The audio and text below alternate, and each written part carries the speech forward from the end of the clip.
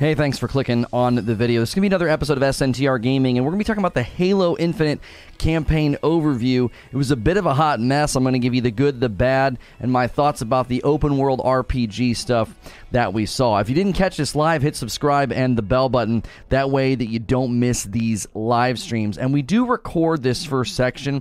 It goes over to one of my other channels. So if you're watching this, what we're about to do is for that channel. This is an SNTR update. The Halo Infinite campaign overview is finally here, and I have some thoughts. It's a bit of a hot mess. There's good, there's bad, and apparently open world RPG elements. Cinematic aspects of the trailer were significantly improved, but there were aspects that I thought really held it back. So I want to talk about the good first. I actually thought they showcased some very good things in this trailer. First and foremost, the cutscenes look light years better than before, especially if you go back and watch it in 4K at the highest resolution available. The premieres on YouTube don't do justice to content like this. It tends to get a little pixelated, a little funky looking, and re-watching this at a very high resolution, I actually think the cutscenes look very, very good.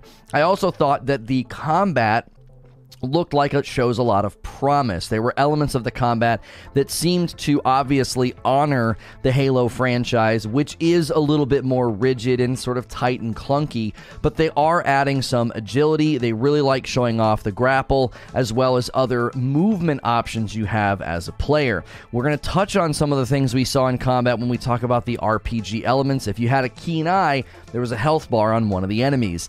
I also thought that the new RPG depth looks very promising as well, given that you will be able to sort of invest in what looked like some sort of a skill tree. This touches on the end of the video. Also, because this is not looking like just sort of a linear story that you'll play once and maybe a couple of DLCs, it does seem they are planting seeds for an ongoing game. Now let's talk about the bad. The narration, while it makes sense to use Cortana, I thought it honestly hurt the trailer pretty significantly. It made it feel very sort of dated or cheesy. Somebody even said it sounded like an SNL parody whenever they do like parodies and they do their own narration. And I had to kind of laugh and agree with them. I don't think the narration did this trailer justice. I don't think it's a problem to use that voice actor, but the tone and the delivery, I don't think created excitement or hype.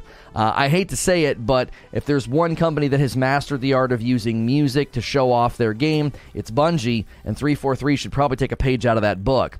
I also thought the dialogue between Master Chief and everybody else just sort of hurts. I don't think these characters and voice actors have aged all that well. I know the nostalgic factor of the original voice actor for Master Chief. I know Halo fans are going to disagree, but I don't think the delivery and the lines land well in a trailer. It's fine when you're playing through the game in a campaign. Dialogue doesn't have to be otherworldly or, like a cinematic movie, but in a trailer like this, it just doesn't deliver what, I think would have been a better showcasing of the game.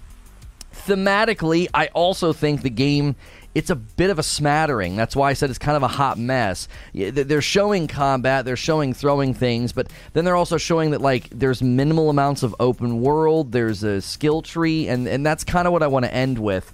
The open world RPG aspects of the trailer, it's kind of confusing because it's clear they want to implement an open world element, but it's very simple in this trailer.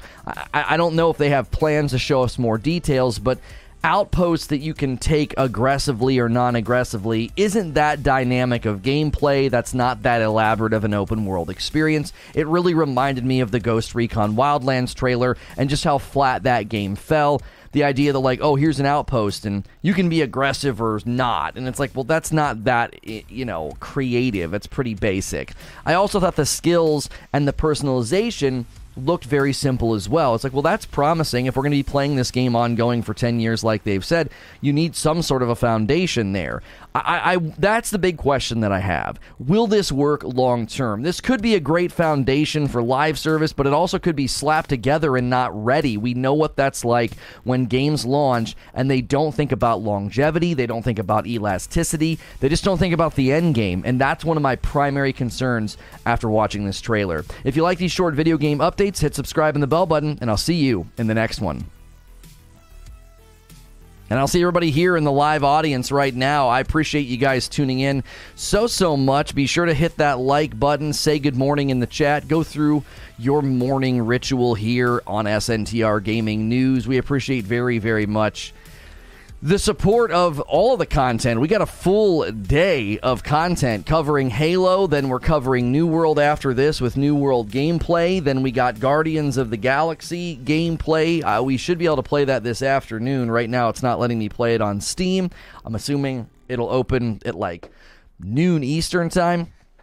And then we have another video premiering over on SNTR Presents. Everybody who supported the one yesterday about how I basically argued that Twitch is an adult website. We appreciate you guys supporting that. And then today we have one about Dave Chappelle, pretty well timed because he's saying things, comedians are saying things, like they just kind of re-churned up the story, and we obviously are not necessarily going to be talking about it right now, but that will be available later if you guys want to watch it. What's good, Feed? I see you in the chat.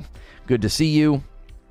Good to see you, Mo, and Russell, and Angry Pete, and James, Mithrax, Real King Salty, Rhodey says lurking, thank you. Heavy Metal Mama, good morning. Sid and Victor, Ink Sanity, Roger, Jastrification, Willie K, Sorcerer of Havoc, thank you. Big Mad Mo says, the masses say different. I thought it was fine. 343 is changing Halo for the good. I think it was a mixed bag, right? I think it was a mixed bag. I think it was good, but I think there was a lot of bad. I think there was a lot of bad in this trailer. You've got everybody waiting a super long time to check out your game, and especially campaign. Like, I think 343 has done a very, very good job showcasing and letting people see behind the curtain with respect to multiplayer. I do. I think they deserve praise for that. Their multiplayer focus, their multiplayer sort of transparency, I think has been totally fine.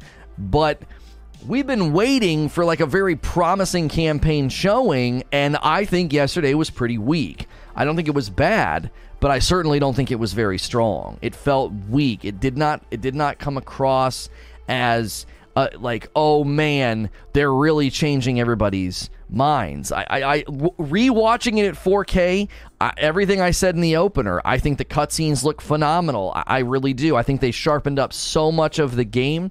I think the combat looks significantly improved, but I'm telling you, this didn't feel... I'm worried. Everything I saw in this trailer has all the hallmarks of a game that's still not ready. That's my inclination. That's my instinct. I've covered games and game trailers for 6 years, and my spidey sense was tingling. I'm like, oh, this feels like Ghost Recon Wildlands. This feels like a game that isn't ready. That they're giving us glimpses. Now, again, my concerns, though there's reason for them, they could end up being unfounded. They could have thought through all this stuff, like longevity of the game. Let's talk about, the elasticity of the end game. You got these skill trees, and then you got the, customization, personalization, and then you have an open world. Well, what's that going to look like long term? Is that just what it looks like in the game, or is there more to it? What's it going to look like in 6 months, I guess? Is the open world going to change, evolve, reset itself? These are questions that I have, because when you establish open world elements, RPG elements, skill tree elements, they all have an end road that can be added onto if the game has been built properly. Trailer gave me Just Cause vibes a little with the outposts. Yeah, maybe. According to the masses, it's a wow. Let me reopen the trailer and let's see what our like ratio is. This isn't the only indicator, but obviously the fans are going, and 113,000 likes and only 3,000 dislikes out of 1.3 million views. So it's number 5 on trending. It's the 5th trending video on YouTube. 1.3 million views, 113,000 likes, and 3,000 dislikes. I mean, I don't think Mo is saying anything that's incorrect right now. As far as I can tell, it seems to be being well received. Not only is it trending, but it's getting liked. It's not getting bombed, right? It's not getting bombed. Compared to last year, they seem to have turned the rudder with the community. that doesn't mean that the game is ready, right? That doesn't mean any of my concerns are misplaced. Do you understand? Like, just because the community is like, yay, thumbs up, you could be thumbs upping a picture of a McDonald's cheeseburger. You know what I'm saying? Like, a picture of McDonald's cheeseburger looks phenomenal, and then the real deal, you know, what you get is not always that. So it's good to see the community happy. It's good to see the community saying, okay, this looks good, this looks promising. My concern always with these games, I have said this about New World, so I'm being consistent here, okay? I'm being consistent. The ongoing content plan. What's the ongoing content plan? When I see skill trees and I see open world, I'm like, ooh, if you're dipping your toe into that and you didn't build the game properly, you could be in a world of hurt. Now, they're committed to the franchise, so here's where I'm hopeful. Even if the game foundationally isn't really prepared, they're going to be. It's an ongoing game. So 6 months from now, they could go back and kind of like, you know, address or whatever. A lot of the things I'm talking about. The danger, I think, always with games like this, is if the foundation isn't built properly, and I'm going to reference Anthem. Anthem looked incredible. It wowed people with their trailers. They have the name BioWare. That helps, okay? But then the foundation of the game was not built to be an ongoing game. I think Anthem is a wonderful example of a game that looks so pretty on the surface, and then they were like, yeah, so this ongoing game thing, we didn't really build this foundation for that. So, it's going to be we're going to have a lot of work to do. Look how many years they spent working on it and only recently had to cancel it. What was the original Anthem release date? 2019. So they basically spent 2 years trying to fix it and then basically couldn't. Like, that doesn't mean that Halo's in that state. What I'm saying is I truly hope 343 had people in leadership positions casting vision, driving projects to say, if you set this foundation right, we can add on to this game for the next 10 years. If you mess up the foundation, we're going to be putting the pieces back together. Instead of, I'm going to touch on this later when we cover New World, okay? It's great that New World is being super quick with server transfers, adding servers. They stopped server transfers. We'll talk about why. We'll read their post. They literally just did a second update about it last night and how it's like a number one priority. And I'm like, man, it'd be so great if you guys could be focusing on other stuff right now. It'd be so great if you could be updating other things, addressing other bugs, focusing on other elements of the game instead of this. And I would be saying the same thing about Halo Infinite. If we get 2 or 3 months in and they're like, yeah, the ongoing content plan really can't land yet because the foundation of the game really wasn't initially built for that, I'm going to be like, come on, like, you should have laid that groundwork. Yo, Kareem, renewing that membership. Thank you so much to everybody who has a membership. Guys, there's a variety of ways to support the channel. First things first, just say good morning, hit the like button. Those are very, very easy forms of support. If you haven't hit subscribe yet, that's a free way to support as well. It ensures that you catch my live streams here. We do talk show in the morning, gameplay in the afternoon. Still going to be covering New World and playing it. We'll also be playing Guardians of the Galaxy later. Don't forget to get your coffee orders in either. My wife and kiddos have been diligently making sure everybody's getting their coffee orders. You guys have been going kind of crazy. We already have one. Somebody ordered some coffee, a Frickmas blend, the Hand Sitten. Thank you, Hand Sitten. Guys, we got a light roast, we got a dark roast, and we got the Frickmas blend. We got it all. We got yellow, red, and green. Use that coffee command. It supports my family directly. It's not some other company. That's us. It's our coffee. I'm not getting a kickback on that. That's mine. I bought it. It gets shipped to my house. So we appreciate it very, very much. 7 Invicta. I think it's just Invicta. Invicta renewing that membership and getting a blue joystick. Welcome back. Thank you very, very much. I appreciate that so much. Let's see. Eugene says, I will always look at this game from the standpoint of this is their brand. This is supposed to away people to their hardware. And what they this is supposed to sway people to their hardware, and what they showcase doesn't do that. Right. Yeah. I don't know if that's true anymore, Eugene. I'm worried your premise is no longer accurate. It was probably accurate 9 years ago, but not now. I don't think Microsoft is trying to sway people to their software. I'm sorry, to their hardware. I don't think so. That doesn't seem to be the focus. I don't think they're like, oh, here's our flagship title, buy an Xbox Series X. That's not in any of the marketing. Like, this game, I actually think this is extremely accurate. This game is not about getting people on the hardware. It's about getting people on Game Pass. That's what I think. As you and Wheezy have recently pointed out, Game Pass projections have slowed down, right? They've slowed down. So, in rides Halo to kind of kick things back into high gear again right around the holidays. Like, that's a big injection. That's probably going to be a pretty sizable growth for Game Pass. I'm telling you, they've shifted priority completely away from selling hardware. All that matters is Game Pass and the ecosystem. It's all that matters to them. They could not care less what you're playing on. They don't care. They want you in the ecosystem. They want you on Game Pass. They probably don't even care if you choose to play on a PC. They're making that easier. Halo is not a thing that is spectacularly unsuccessful or disordered, especially one that is a source of particular fascination. Hot mess. The multiplayer plays great. Campaign looks great. I thought the campaign overview was a hot mess. I thought it was such a smattering, and it was thematically confused, and the narration was odd. It was a hot mess, and I'll tell you why, Hilly. Some of their production decisions and some of their choices with the trailer itself, I think, overshadowed the good parts. I gave it credit. I said, there's really good things here. Unfortunately, I think it's overshadowed by production decisions. Now, Mo is good to point out, the community disagrees with me. Like, go look at the like ratio on that video. That video is crushing right now. Clearly, the community thinks it looks great. I'm thinking from an outsider, right?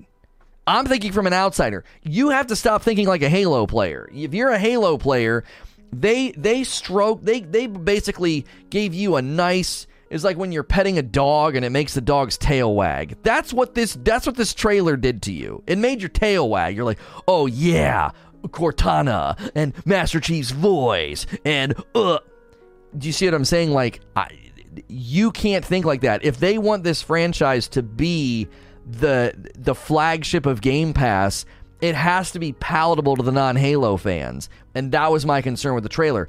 Further than just a production concern, I'm like, there's RPG and open world stuff in here, but it looks so basic. Did you guys try to do what Anthem did? Did you try to build an ongoing game and you didn't really know how? Like, that would be another concern. Bad trailer or bad game?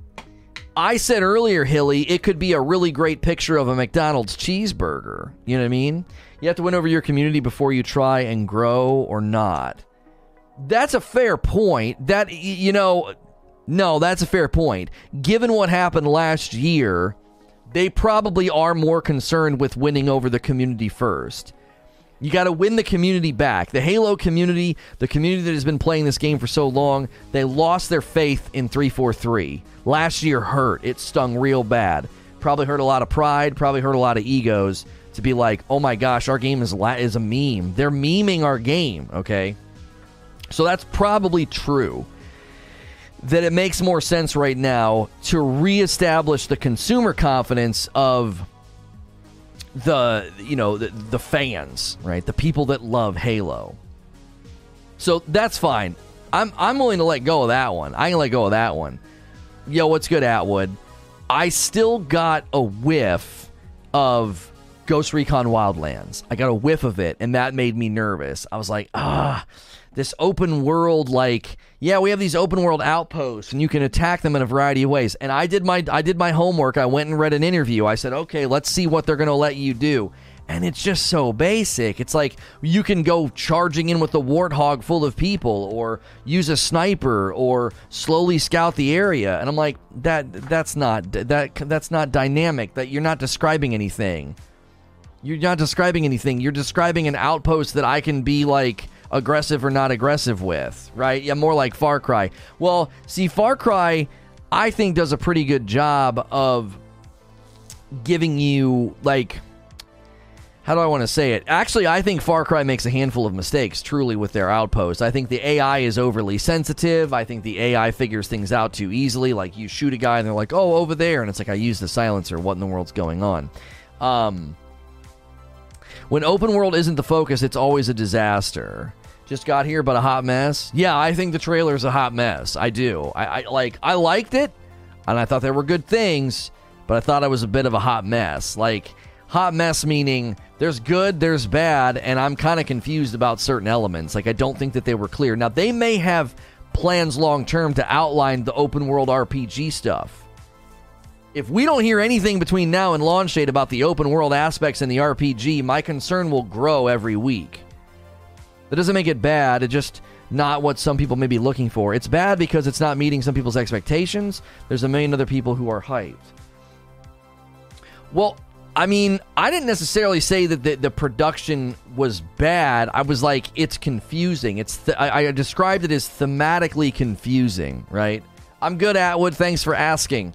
To me, there should have been a very... Okay, let me give you a better example. Their multiplayer trailer was not thematically confusing. It wasn't. When I saw their multiplayer trailer, what did I tell you guys? I said, I don't know. I said, Halo may be back. The arena shooter might be back. This looks good. This looks promising. It was clear. It was direct. It showcased gameplay. It was kind of hype. It was kind of music-oriented. The thing yesterday, I was like, what? It was like they had 3 different directors. You know what I'm saying? That doesn't make it bad. Clearly, the community, again, as Hilly pointed out, the community is what matters right now. Mo pointed it out. He said the community is praising this. And I got to wonder if that may be related to just how bad it was. Like, do you ever look at your house and think, man, it looks so clean because it was an absolute disaster an hour before? Like, the difference between when the house is a total disaster after a party and when you clean it up, like, it's dramatic, right? And so your house looks super, super nice. But the fact of the matter is, it's, you know, you just kind of straightened up. You didn't dust, you didn't clean the windows, you didn't sweep or vacuum. You're like, well, it was a disaster before now.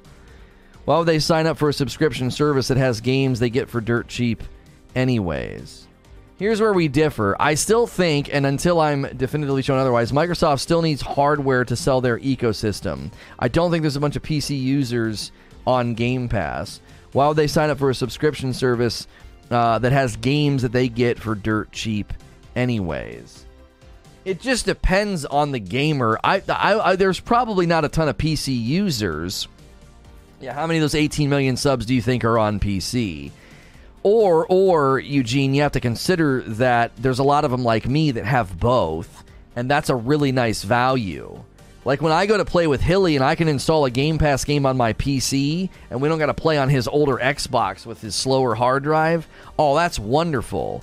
I don't know how many people are like that. I don't know how many people are on Game Pass and just PC, but if they're expanding their user base, it's not going to be a quick thing. Their primary user base is Xbox, sure.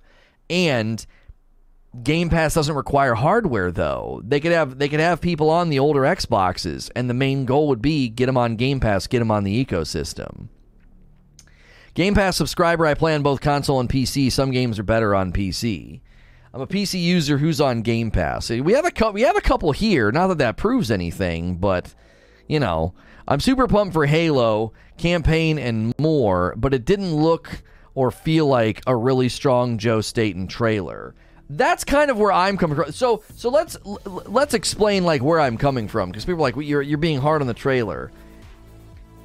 When Joseph Staten took center stage and they showed off the multiplayer and he starts talking and they had a breakdown, I was like, this is excellent. This is how you win the audience back.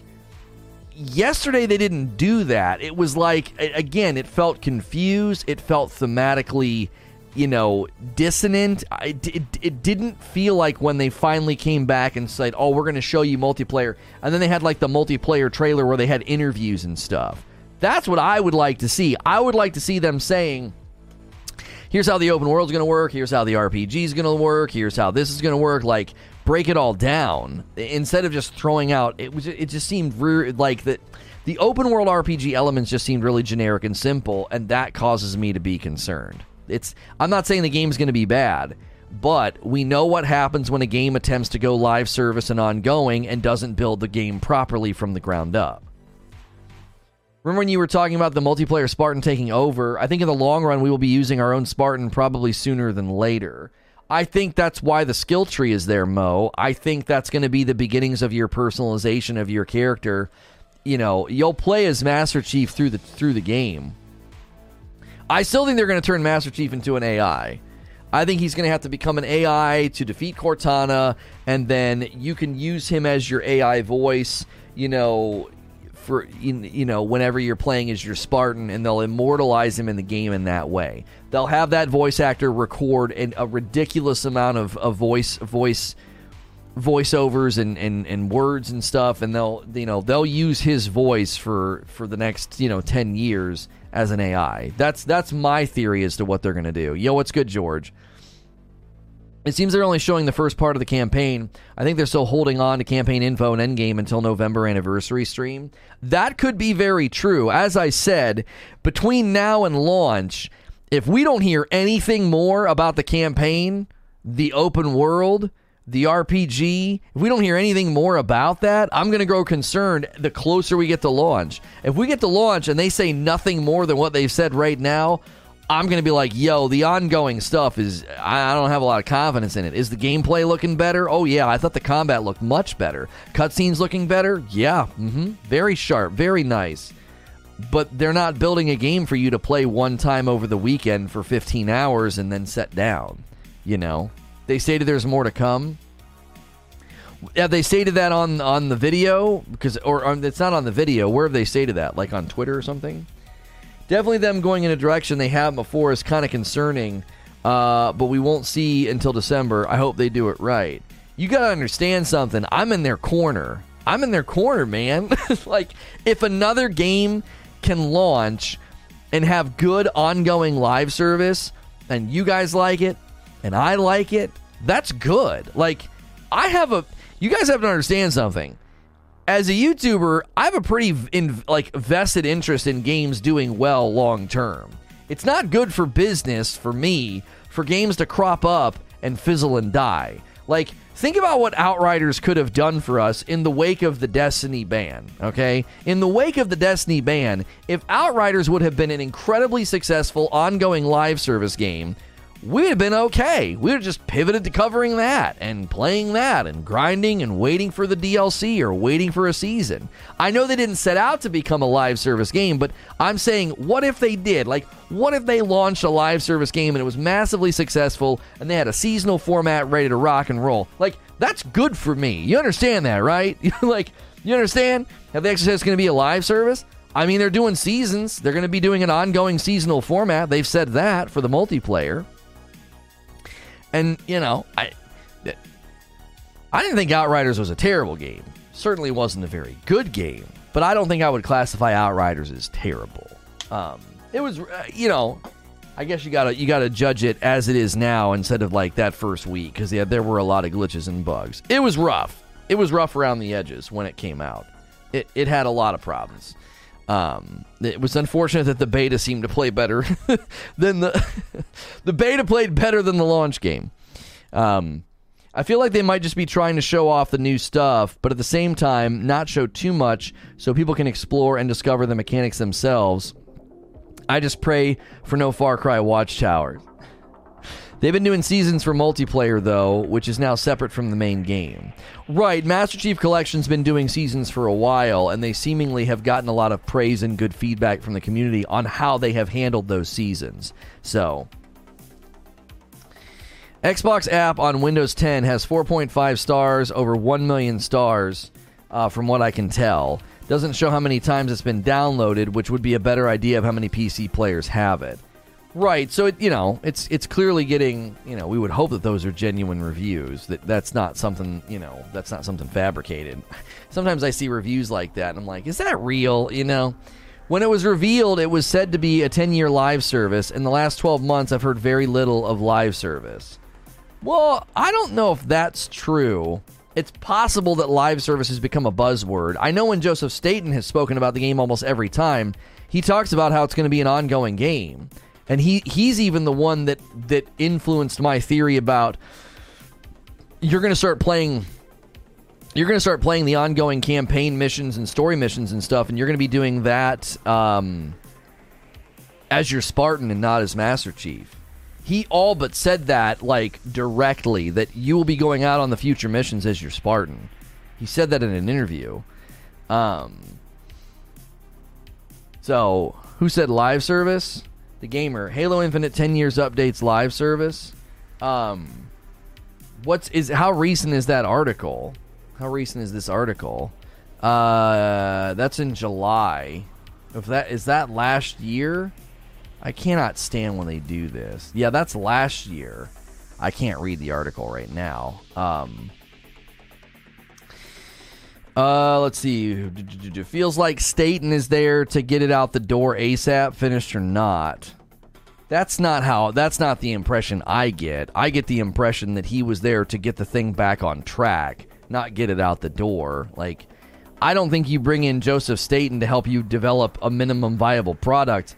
I think you bring Joseph Staten to be like, this is never going to work if we don't get this thing on the right train tracks. Let's not forget that they've dropped Forge and Co-op from release to finish to make sure the campaign was the best it could be, and this was their showing. See, Eugene's kind of picking up what I'm putting down. You have to, like, turn off your fandom for just a second and really look at the ongoing narrative. They had to delay the game a significant amount of time because of how embarrassing it was when it first showed up. And then we've slowly found out that the base game is going to be, like, devoid of some pretty foundational features. I think co-op being absent from the campaign is a part of my concern here.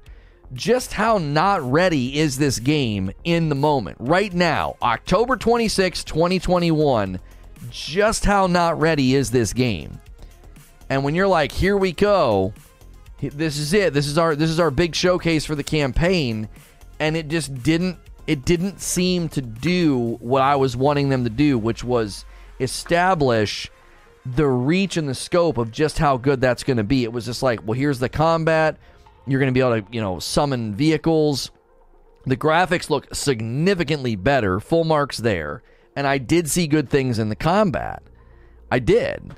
But when I'm sitting there thinking about the narrative in my head, I'm like, you guys were in a shambles, and you've had to rip co-op out of the game. You can't even launch it with co-op. Like, I don't know, man. I don't know. It's concerning. It's like, okay, hopefully this is not a picture of a McDonald's cheeseburger, as I've said many times this morning. Hopefully this is the genuine article where this is what we're going to get, You guys are saying this is their showing as if what they showed is a terrible thing. I didn't see anything necessarily bad. I think we're ships passing in the night right now. I don't think Eugene's saying, at least I'm not saying, that it was bad.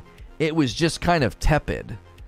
Do you know what I'm saying? It was just kind of tepid. It was like, okay, now again, because they were in such a bad state last year, the video is doing incredibly well. The community seems thrilled.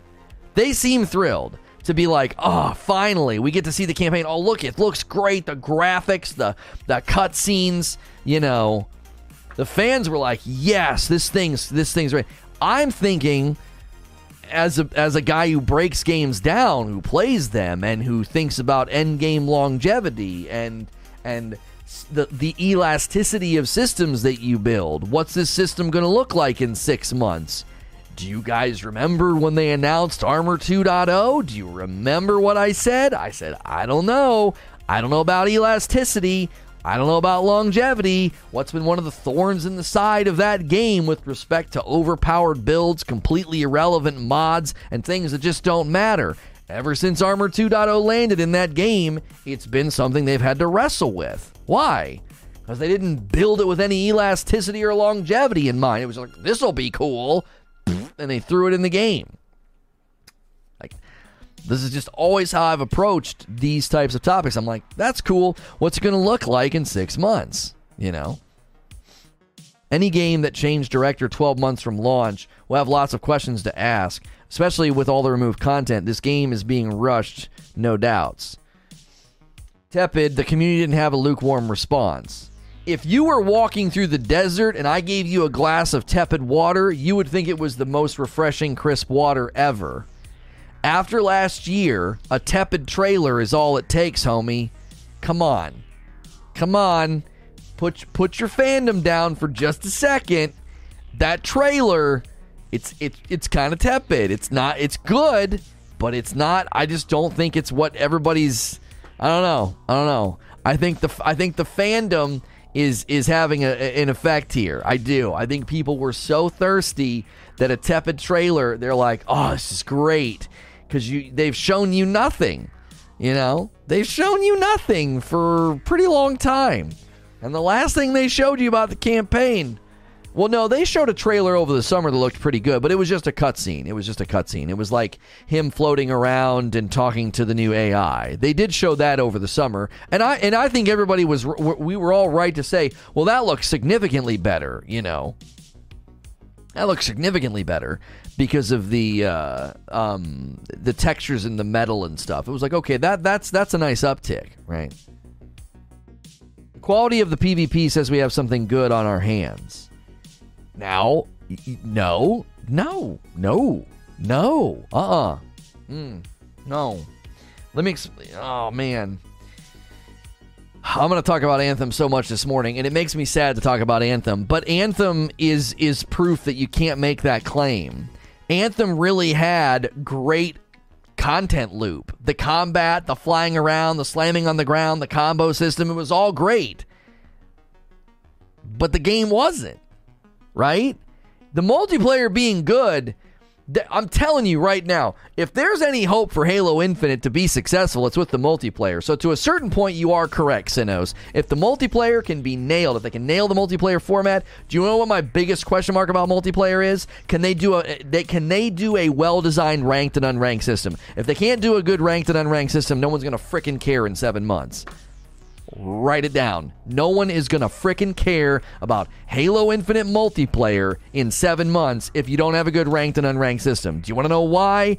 People get bored, and then they cannibalize the game. It'll happen to them the way it happens to virtually every other PvP game that doesn't have ranked and unranked. Meredith, they have said that co-op is coming later. So it's not coming at launch. So if you want to play the campaign with somebody else, you're going to have to wait. They had good ranked and unranked in Halo 2. Quit your worrying. Okay, did 343 design that? Did 343 design a good ranked and unranked system yet? Have they done that? Have they proven their ability to do that? Isn't ranked and unranked one of the biggest debates in most games? Like, I don't know, Overwatch? I mean, Valorant seems to work pretty well, but I'm sure they even have complaints within their community. I don't think ranked and unranked is an easy thing to do. Has 343 successfully implemented a ranked and unranked system in any of their Halos? Have they? I'm on live chat. You're not wrong for your view, but don't act like we're blind over here. We're not 13-year-old fanboys. No. I'm not being dismissive in saying you're fanboying. I'm saying I think your fandom, is how I phrase it, I think your fandom is making it seem a little bit more refreshing than it is.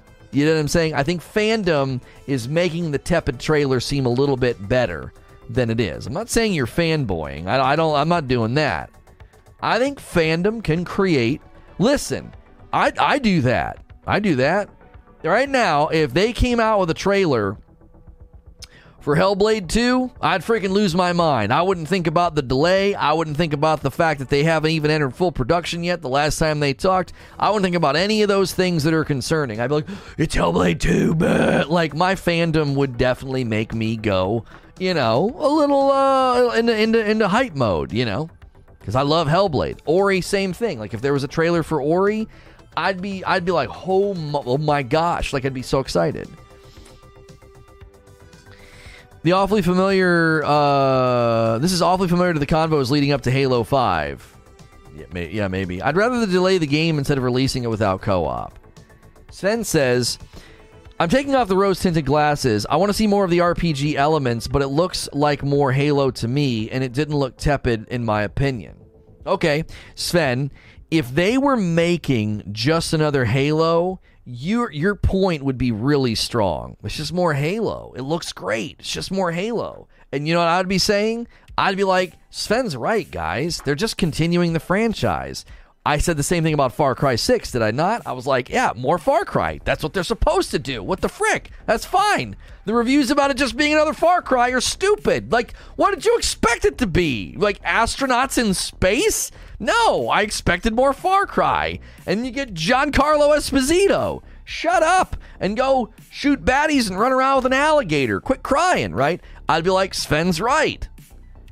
The reason that I can't say that is because, what have I said? The longevity, the elasticity. Those questions are far more important right now from where I sit, because I'm thinking that's how my mind works. Yeah, hype, Armor 2.0. And what did I do? The day they announced Armor 2.0, people were like, oh, don't do this. You poo-poo everything. You're being a negative Nancy. I was like, I don't know, guys. The long-term longevity, elasticity of a system like this, you're going to min-max your character, and you're going to get all the way to the way that you want, and you're just going to infuse your armor. There's going to be no drive to get armor every single season. And what happened? There was no drive to get armor every single season. You were like, I already have everything that I need. Like, that's just what I do. I immediately think, okay, you got RPG skills, you got ways to customize your character, change combat. Okay, you got open world little outposts. Okay, cool. You just showed me the tip of an iceberg that could be a disaster. Like, don't forget Anthem. I know you guys like to remember Reach, but don't forget Anthem, okay? I'm gonna make t-shirts. Remember Reach, but don't forget Anthem. Anthem looked so dope and so awesome on the surface. The customization, the way you could change the paint, the way you could change the age of the paint, the way that you could like customize your character, come up with your own build. But everything underneath was a dadgum disaster. And after a year of getting delayed, and you got Joseph Staten at the helm, and they've cut co-op, and they've cut Forge, you should be asking for information right now. As a fan, you should be like, okay, that's great. We want information, though. How's all this going to work? How's all this going to work? It was planned from the beginning to be long-term. There's a world mode that could exist, okay? When there's a world that could exist that the real problems were just engine performance and graphics. Like, maybe the logistics are totally fine. They were like, no, this game needs to be built to last long term. So the delay could have more to do with the fact that the game just looked bad. There's been a lot of commentary about the engine. That could be a reality. How many times did you come in the room last night, huh?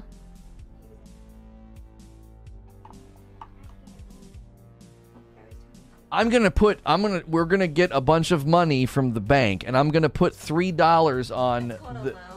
I'm gonna put $3 on the mantle above the fireplace for you, and $3 for your sister. And every time you come into the bedroom at night, I take $1 away. But if you stay in your room all night, you get the $3. Does that sound like a good deal to you? Because I need my sleep. Not a good deal. She came in last night and wanted me to heat up her cat. I was like, the cat's going to go in the trash if you do this again. I was in the best, deepest sleep, too. She had to, like, shake me. I was just like, ah. I was so frustrated. I was like, are you kidding me? You just woke me up at 3 a.m. to heat up your stuffed cat?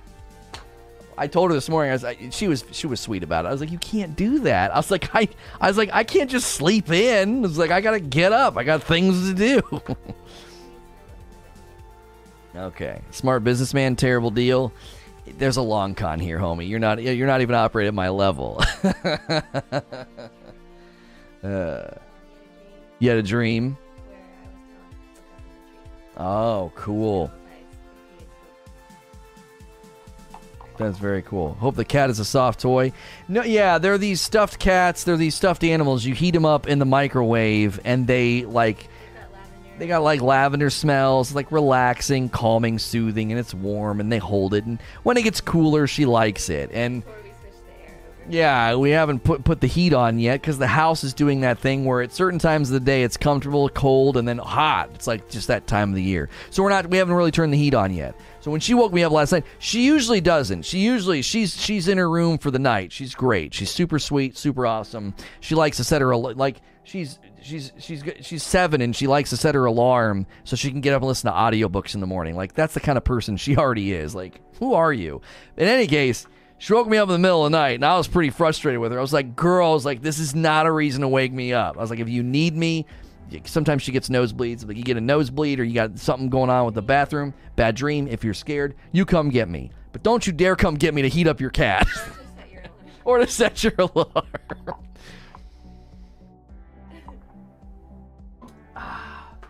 Where does one buy one of these cats? It sounds way better than an electric blanket with a face drawn on it. That's good. That's good, Zubair. What happened to your cats? We still have Jack. We had to put Kate down last summer. We had to put Kate down. It was pretty traumatic. It was pretty traumatic. Nice straw. Kat, are you the one that sent this with the glass straws and the magic bullet? Was that you, Kat? Come on, buddy. Say it real loud. I'll pay you $1. No. Can't even be bribed. We're trying to get him to say hi, Zubair. He won't do it. Oh. So you're saying if I put my cat in the microwave, they'll smell like lavender? I'm going to try this for science. Yeah. So you know that we've overstayed the welcome of it. The PvP is a separate entity. I don't think of that as a live service. To me, live service means ongoing PvE content.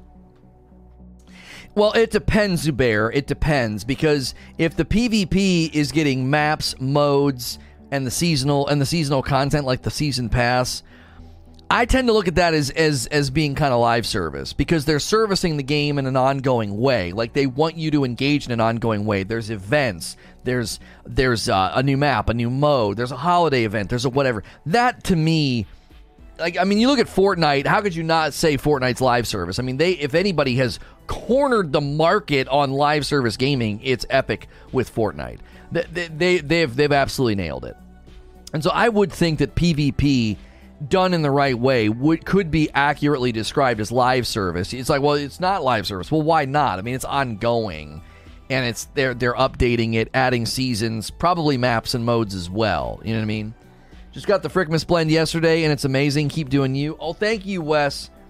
I didn't get to see the trailer for the Returnal update, Crazy Cliff. Oh, I'm so excited to have a reason to go back. We might play it tomorrow. Let me see if any coffee orders came through. If you guys want to order some coffee, we did add a holiday blend, the Frickmas blend, and everybody is praising it. I was really, really amazed. I thought we were going to get mixed feedback on it, to be honest. But it's been nothing but praise for the Frickmas blend. If you want to support the channel, there are free ways to do that. Hit subscribe, the like button, the bell button, all the buttons, and then do me a favor, consider becoming a member, click and join command, or ordering some coffee. The biggest problem with live service is battle passes are not true content. Well, they can certainly phone it in. I'm not going to disagree with that, but generally speaking, if you want people to buy the battle pass and continue playing, you need to offer a little bit more than just that. You know what I mean?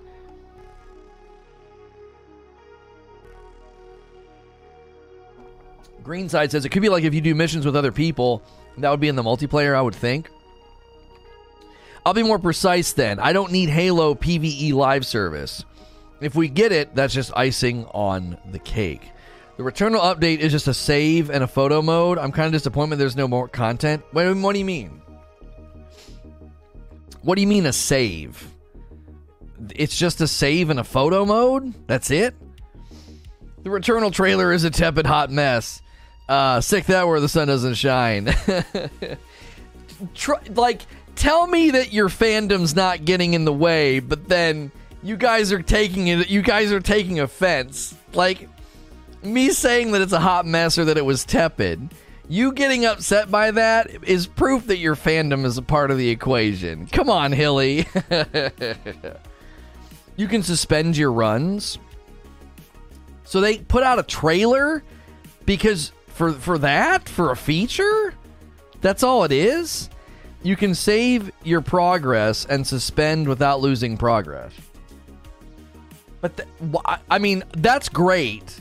But why are they creating a trailer for that? And that's going to be exploitable, is it not? You're going to be able to suspend your run and then go in and try, and if you're about to fail, you could probably just, cut the power to the PlayStation? A bunch of people were holding off because of the save feature. There's a hint of condescension in your position. As Exhibit 1, I offer that you and Eugene agree and are using similar language. I'm just saying that you're like, why would you be upset if I, like, think about it like this. If I don't like country music, I'm like, yeah, I don't like it. People are like, people don't come out in, well, they might. But if they do, if they get really angry, that's their fandom. That's their fandom being provoked, okay? So when I say it's a hot mess or it's tepid and you guys get irritated at that, that's your fandom responding. You know what I'm saying? You're so invested in the franchise. You're so invested in, as you, Zubair, you call the game Papa Halo. Are we really going to act like you don't have a little bit of a fandom issue? Come on. I own my fandom. I will literally go nuts no matter what it is. If it's Hellblade, if it's Ori, you know what I'm saying? I have my own fandom. Just own it. You call the game Papa Halo. I got Death Stranding last night from my girl as an early birthday present. We ended up playing it for 6 hours last night. Definitely glad I waited for the PS5 one. Thanks for the suggestion. Yeah, I wish I had time to play that game on my own because I don't want to stream it. I would like to just sit on my couch and play it, but I just don't have time. I would probably enjoy that game if I could, like, just every night plug away at it for a couple hours. But there's just no freaking way. There's no way.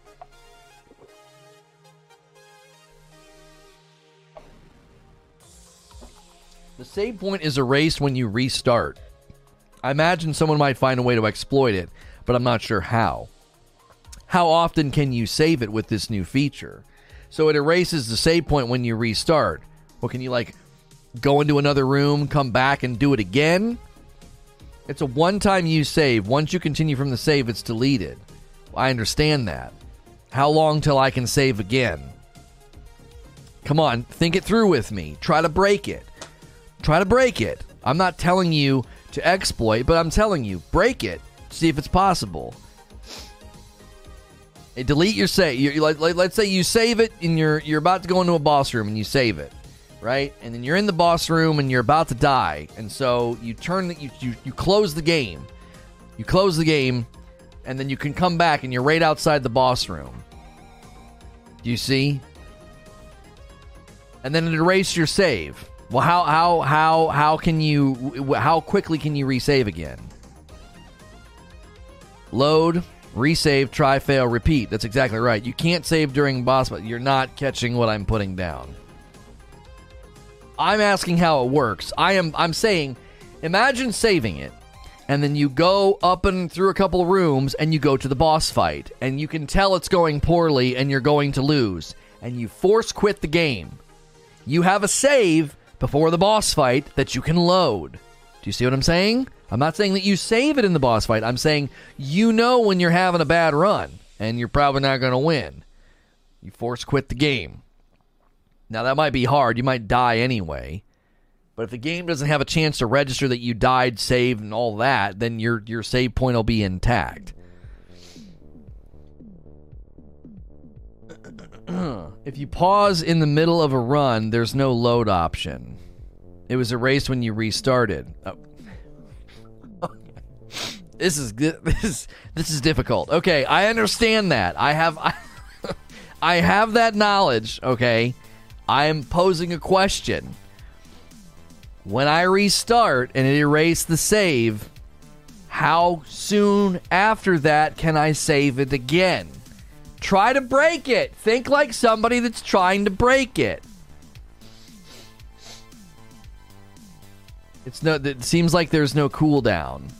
Save would be erased when you load. Yep. Mm-hmm. I don't understand what you're trying to say. I don't think it's a save. I think it just holds your place. It's like a long pause. So it's not a save. It's just allowing you... So it's allowing you to walk away, but it's not a save point. You're not like clicking save and then going and fighting the boss. It's like a save state if you close the game. It's a save quit. Maybe it isn't a save, it's a quit and save. That's what it probably is. It's a suspended state. It allows you to walk away, but it doesn't allow you to save it. It's called suspend Thank you. No. That's extremely helpful because I'm like, dude, if you can save the game, that's exploitable. That's super easy to exploit if you can just save the game. There's an option to suspend the cycle. So it's literally a quit and save. Yeah. Okay. No, that's totally fine. I'm totally fine with that.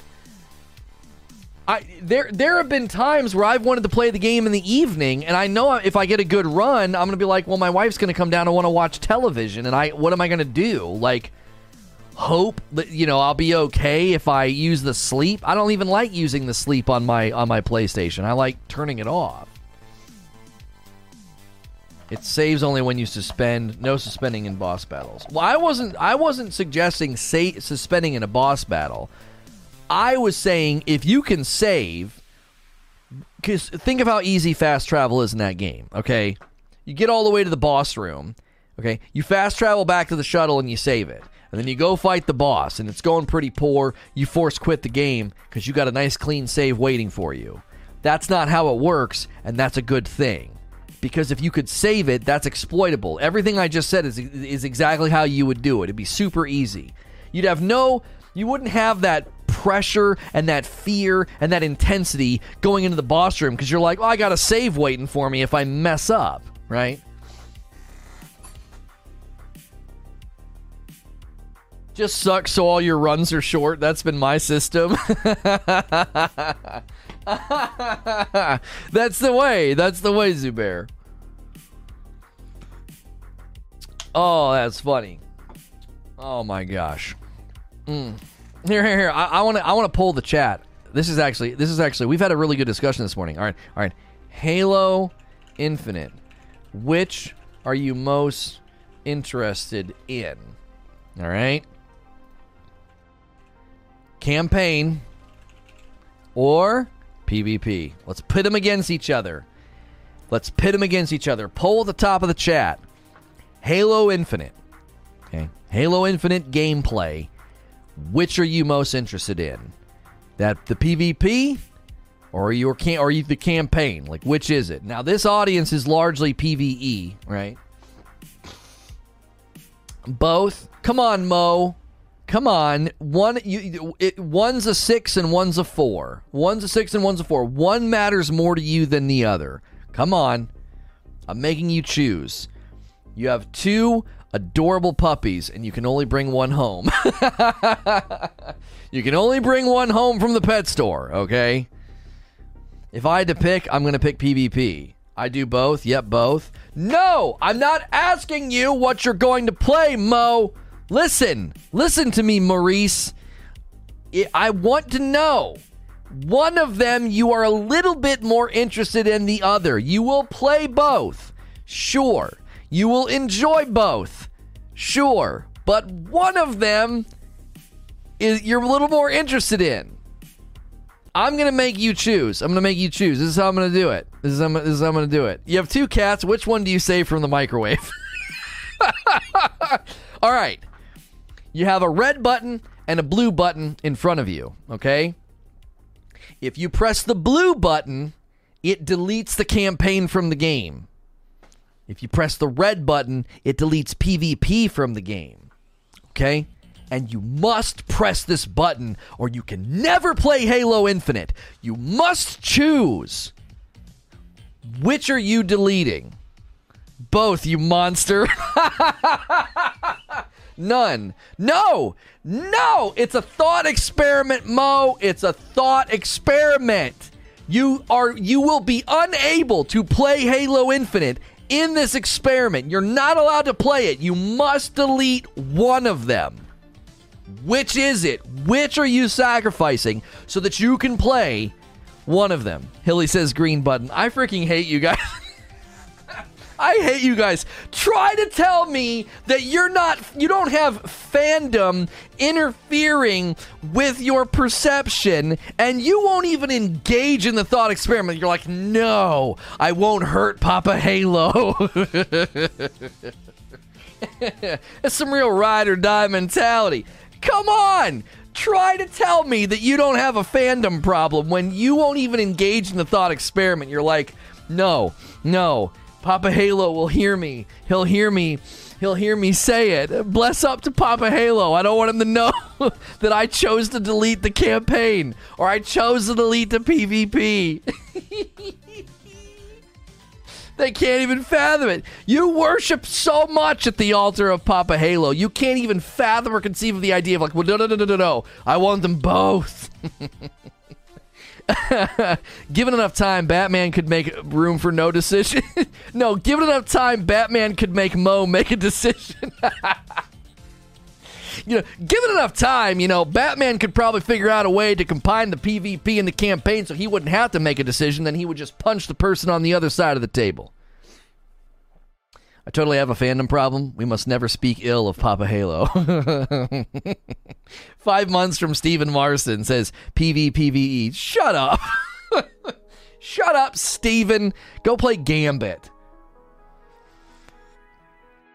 How have I been? I'm good. I feel a lot better, man.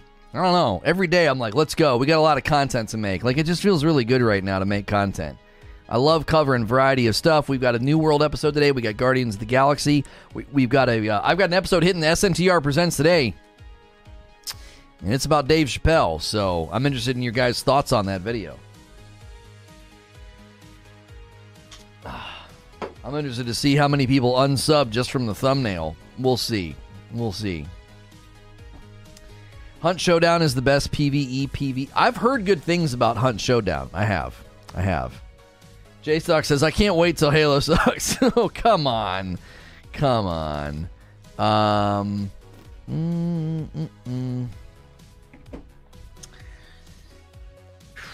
Guardians looks awesome. I got it installed and ready to go. What is it? Does it launch at noon? I can't boot up the game right now. So, launching noon Eastern is always a great idea for, if we have to ping servers or anything. I'm sure it'll be really smooth. First Papa Halo and then dissing Gambit, and for that reason, I'm out. I don't have to diss Gambit. It disses itself. Do not play Hunt with Hilly. No. We're going to play. I got codes for Escape Room Simulator. It actually looks really fun, charming, probably good for a couple of hours. We're going to play that on Friday night. A freaking Phasmophobia. It killed me that nobody warned me about Phasmophobia. If you're a fan of Phasmophobia and you recommended that to me and you didn't warn me about that game, then frick you. Lona, you're going to need a notebook. You're going to need to know there's like 8 kinds of ghosts. You want to go to every room. First, you're going to want to check for the temperature, and then what you're going to want to do is go back to the bus, and then you're going to want to get the thing out of the bus and bring it back to each individual room. Once you go into each individual room, you're going to want to turn the lights off. After you turn the lights off, you're going to want to use each individual tool in each individual room and look for ghost activity. Now, ghosts don't just react to their name. Ghosts actually react to questions, but you can use their name to provoke them, to make them do stuff, to make them track down into the room that you think they might be in, and that's how you solve it. Frick you. Frick you. I couldn't believe it. I could not believe it. I was like, nobody warned me? Have you ever watched me play a video game with Hilly? Like, ever? We couldn't play Portal 2.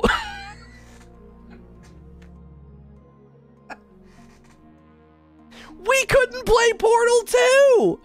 And people suggested Phasmophobia. I was so angry at the people that suggested it. I was like, what on earth? Who thought we could do this? Who thought this was possible?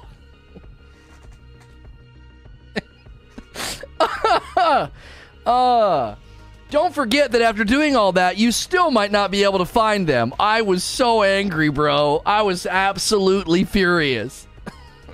That's a TikTok clip. Make sure and put it in the clips rooms, Sven. I like to swear at the ghosts and insult them. They usually respond. I felt like you were holding me back in Phasmophobia. Oh gosh, yeah, I was holding Hilly back, guys. It really was. It was all on me, man. The salt was real. Oh, I was heated. I was so heated, dude. I was so ticked. I was like, Dude, 2 times in a row now. I just want to chill with Hilly and have drinks. And we can't do it. You know?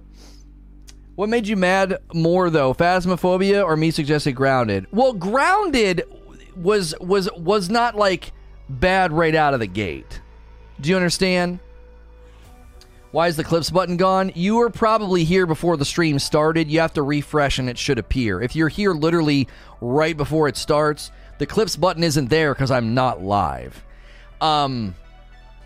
What did we play? What did we play before Phasmophobia? What was it? It was Man of Medan. Yeah, Man of Medan kept crashing. We kept having to reload it. It wasn't that funny. So like 2 weeks in a row, just duds. Just duds. I was so ticked. Oh. Grounded was fun depending on how you play. Grounded could have been good. Grounded just doesn't work because once you start drinking, man, a game can't throw you into the deep end of the pool that fast, right? Just deep end of the pool, like spiders are harassing you and there's mosquitoes and everything else. Like, yeah. Grounded wasn't as bad, but Grounded got really, really bad. I literally chopped the end of that stream. Like, I got so mad and so nasty. I was like, I don't like that. I was talking about this with Creature, and I know Hilly's going to be excited about this. We're going to have to move the Hilly show, me and Hilly playing on Friday nights, Hilly Hijinks. We're going to have to move that back here to this channel because we can't put gaming content over there anymore. SNTR Presents is basically going to become an entertainment channel. It's going to be about like entertainment, culture, and, you know, content creation, streaming, YouTube, Twitch, all of that. So that channel can't get gameplay. It'll confuse the algorithms and stuff. So we're gonna have to bring the Hilly Hijinks show back here. So most of you won't know the difference as long as you're subscribed to both channels. So I was afraid to say anything in chat on Friday. Lona was so mad he had his dad voice going. The thing that, there's layers of frustration when that happens. Because there's an audience that's getting, like, a bad show, and it kind of ruins and sours your night. So I'm angry about that. I'm angry that we can't have fun. And then I'm angry because there's no way to put the train back on the tracks. It's like, there's nothing we can do. It's like, and the thing is it gets worse. It's like, we tried. And we tried, just over and over and over again to put the train back on the tracks. I'm like, I want to give people a show. The first thing we did was, okay, let's go do the tutorial. So we go do the tutorial. I'm like, okay, I think I have a gist of what we're supposed to do. So we go and apply everything we learned from the tutorial, and it doesn't work. And then people are like, well, no, you're actually supposed to do this. So then I do exactly what they said. There's clues on the board. So in the next mission, we'll go do the clues on the board. So we do the clues on the board. Nothing! I was like, are you kidding me? Like, that's what I said. I was like, why not give somebody a first mission dunker? Just like super easy. You apply the formula and it works. And then it grows in difficulty from there. No, the first one, they're just like, nah, dude, frick you. you get nothing. You get nothing.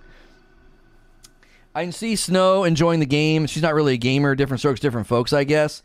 It just depends.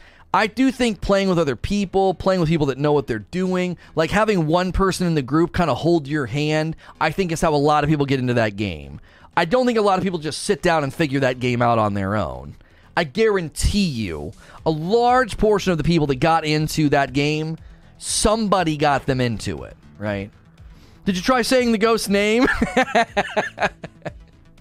Zubair, to your credit, you were in the chat trying to be funny, but it just doesn't land when I get that irritated. Like, I can't come down. I'm so hot. I can't come down. Like, Hilly got me to laugh a couple times. I was like, this is a freaking wash. Like, there's nothing we can do. We can't fix this. It's the ship is sinking. The ship is sinking. Given enough time, Batman wouldn't have been able to get Hilly in a state to be able to play that game. Yeah, given enough time, even Batman couldn't have figured that frig out. It was rough. It was rough. If you're going to take suggestions, you might want to start testing the games beforehand. Yeah, Mark Clark. Mark Clark.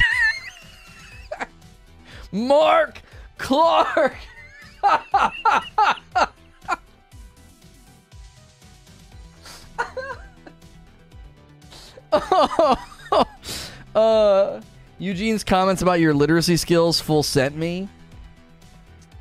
Well, like, that's what irritated me, too, is people acted like I didn't read. I said, listen, I know that's a Lono meme. I know one of the memes is Lono doesn't read.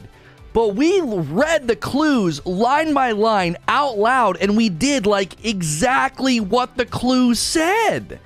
And people are like, well, you're supposed to ask it questions. I'm like, what the frick? I was like, the board said to go it alone and say their name to make them angry. And I am angry. Like, the ghost isn't angry.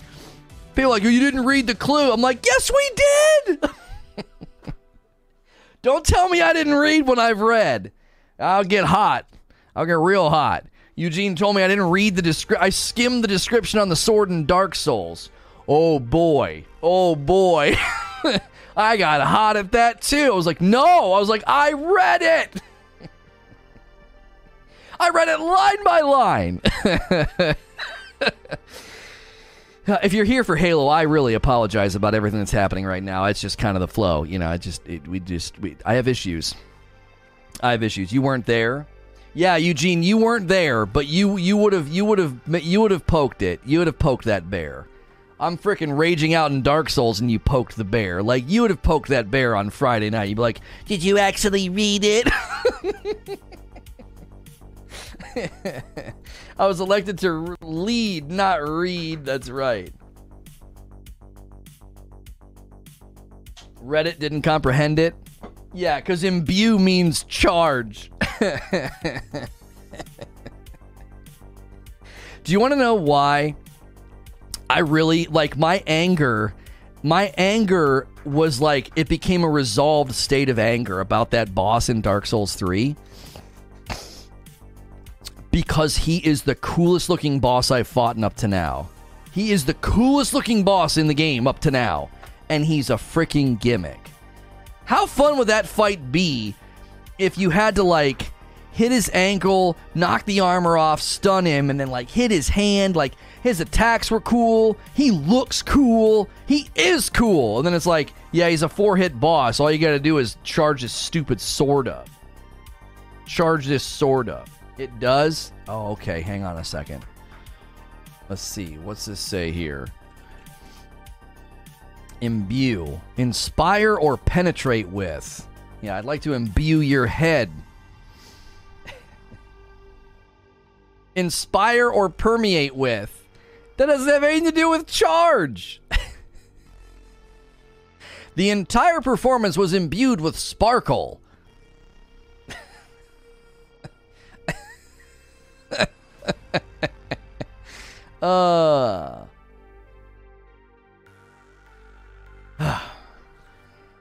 In any case, I was actually more angry once I beat him. I was like, are you serious? I was like, that's such a cool boss. Don't get me started on Yorm, and his lore backs him up. He has a whole quest line where you journey to the profane capital with his best friend to keep an oath. Yeah, he was awesome looking. We need at least a 5-hour cooldown between From Friday and Friday night. You didn't even read the definition correctly? I was literally on Google. Inspire or permeate with. A feeling or quality. That's what... I'm reading it word for word. Inspire or permeate with. A feeling or a quality. So to permeate something with a quality. I don't understand. You, like... I know we like to joke that I can't read, but I'm actually a very intelligent person. Like, I don't know if you can tell, Eugene. I'm pretty smart. I know how to read English. Charge is a synonym of imbue. Well, I'll tell you what. The next time I play Dark Souls, I'll bring a thesaurus, so that way when I pick an item up, I'll read the lore, and then I'll say, well, let's check all the synonyms for the verbs so that just in case I missed something, I'll be okay. I'll be ready. Get the frick out of here. Get out of here. It's a synonym. Your mom's a synonym.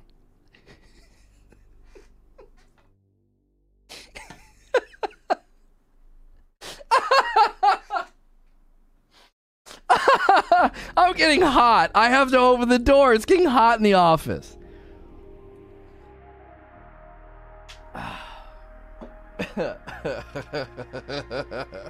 Oh Lord, he going after mamas again. I just got here. Why is he talking about my mom? I just walked in. This is unbelievable. East Coast with a $5 tip. I saw the PC preview of Halo Infinite. Target FPS and triple keybinds are like a wet dream. I've never been more hyped for a game quality of life than before Halo. Dope. I came back to screaming. What is going on?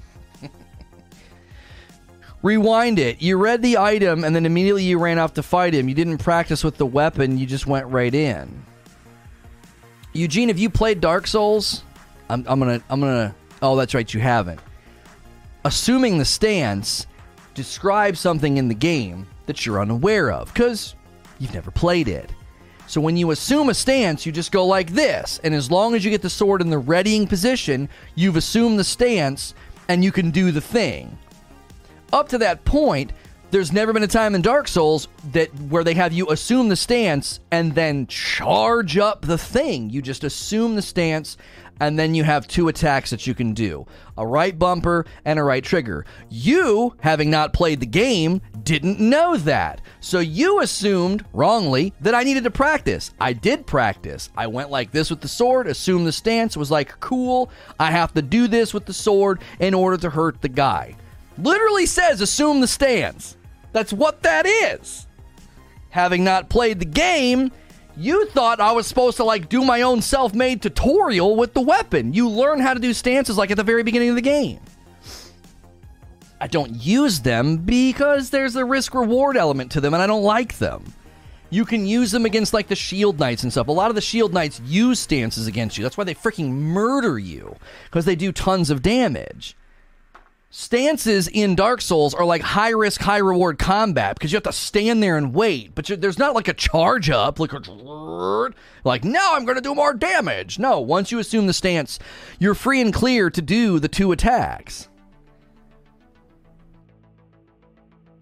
So, when I read it, that's what it described. It didn't say anything about charging. That's why. Having played the game, that's why I misunderstood it. You can always charge your heavy attack, so I always check if there's a charge mechanic.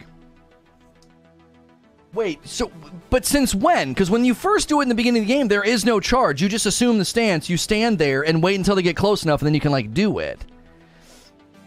Ugh.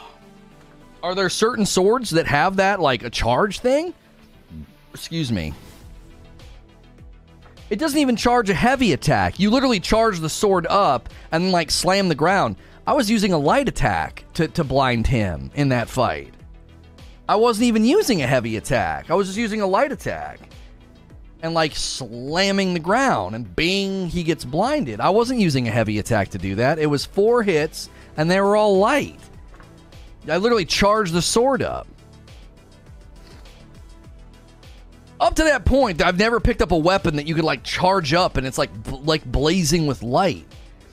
You can hold your heavy attack button for different lengths of holding down the button. Okay, that has nothing to do with charging up the sword though. You're talking about holding the heavy attack button for different lengths. I'm not talking about that. I'm talking about holding the stance for an extended period of time and getting a charge up mechanic. That's not in the game up until that point. You just assume the stance, and then you have the option to attack in 2 different ways. And as you're saying, you can hold to get varying lengths. My point to Eugene is, based on the game mechanics up to that point, assuming the stance means, oh, it wants me to assume a stance with the sword, not charge it up.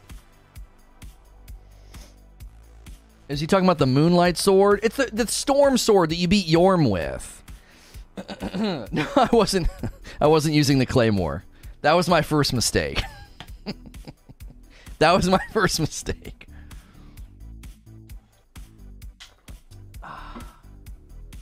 Still want to see this fight? You can see that fight, Fuzzy. I hate her. I beat her. I beat Your Man the Dancer in the same stream. You got to go to the last episode From Friday. I beat her. I think she's trash. I think she's Stunlock trash. I don't like her.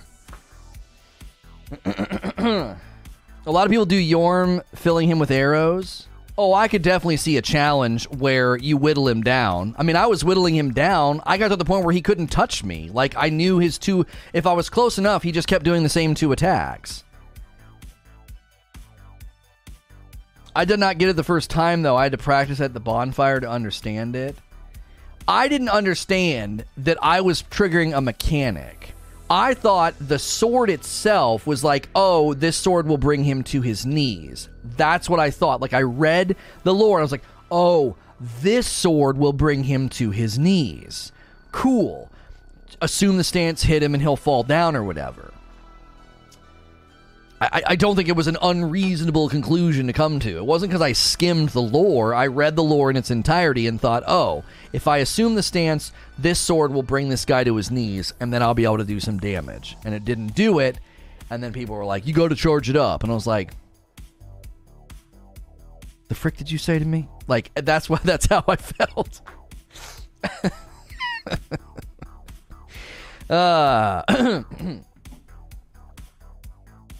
Both of us never assumed here. Are you talking to me, Fuzzy? I wouldn't assume you can. I fought the dancer. I thought you were saying you wanted to see that fight. Still want to see this fight. I fought the dancer and beat the dancer. Let me tell you something about the dancer. Everybody talking about the dancer being like one of the hardest fights and so cool and blah, blah, blah. How many times did it take me to beat her? 7 or 8 times? Frick that dancer. She's Stunlock trash. She's Stunlock trash. She looks cool. She moves cool. I love her false starts. I love her looky-loos. But she's frickin' Stunlock trash. And I beat her on like my 7th or 8th try. Get the frick out of here. Sit down. She's nothing. The lore on the gun was pretty straightforward. Shut up, Abe.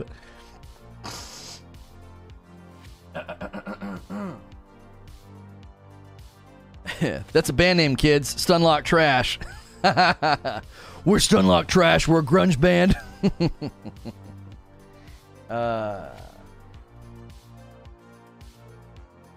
I remember so many people seething when Dark Souls 3 came out because of the dancer. The assuming was in referencing to assuming a stance. It says that. It says take the stance. Whatever. I'm done. I'm done defending my base level reading of lore, you know, and I didn't get out of thesaurus and like look up a synonym for imbue.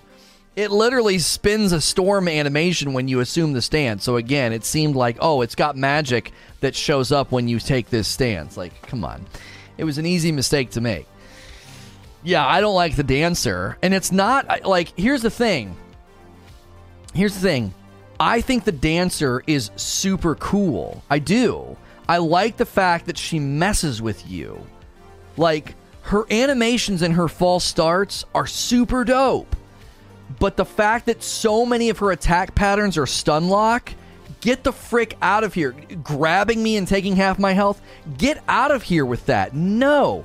You not allowing me to mitigate damage is the quickest way for me to be like, it's a cheap fight. It's a cheap fight. What's the point in having a huge health bar? Just give me 2 red dots at the top of the frickin' screen then. If you get hit twice, you're dead. Like, that's what it feels like. It's like, she grabs you. There goes one of your red dots. Better heal.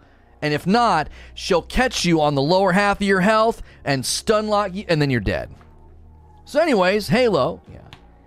General piece of advice for the future. Just carry a thesaurus with you anytime you're gaming. Can never be too prepared. Oh, Abe, you think you're so funny. I already went on a rant about that. You're just late to the party. Where were you, by the way? TikTok, Abraham? Abraham? TikTok? I already made that joke.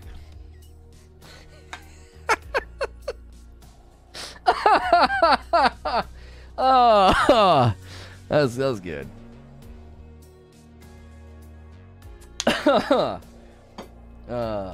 She's still my favorite. She fights off beat. A smart man needs a thesaurus. Yeah, I mean, I'm sorry, I don't know what the synonyms for imbue are. I don't. I'm on West Coast time. Give me a break. Well, at least it's West Coast time and not, the other time that makes you late, Abe. Come on. There he goes, doxing me with the government. I gotta use my government, man. Some of us just woke up. I know. You said it really well, like ours in Arabic. Yeah, that would be like that would also be the way it's pronounced, I believe, in Hebrew, right? Ibrahim. Stunlock trash. There she is. What's another word for thesaurus? I read it, but I can't type fast enough. I have a baby on my lap.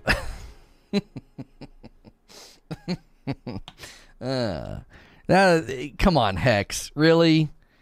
I'm a dad, so I totally get down with using the baby as an excuse. Like, sorry, we can't come, the baby. It's the greatest get out of jail free card ever.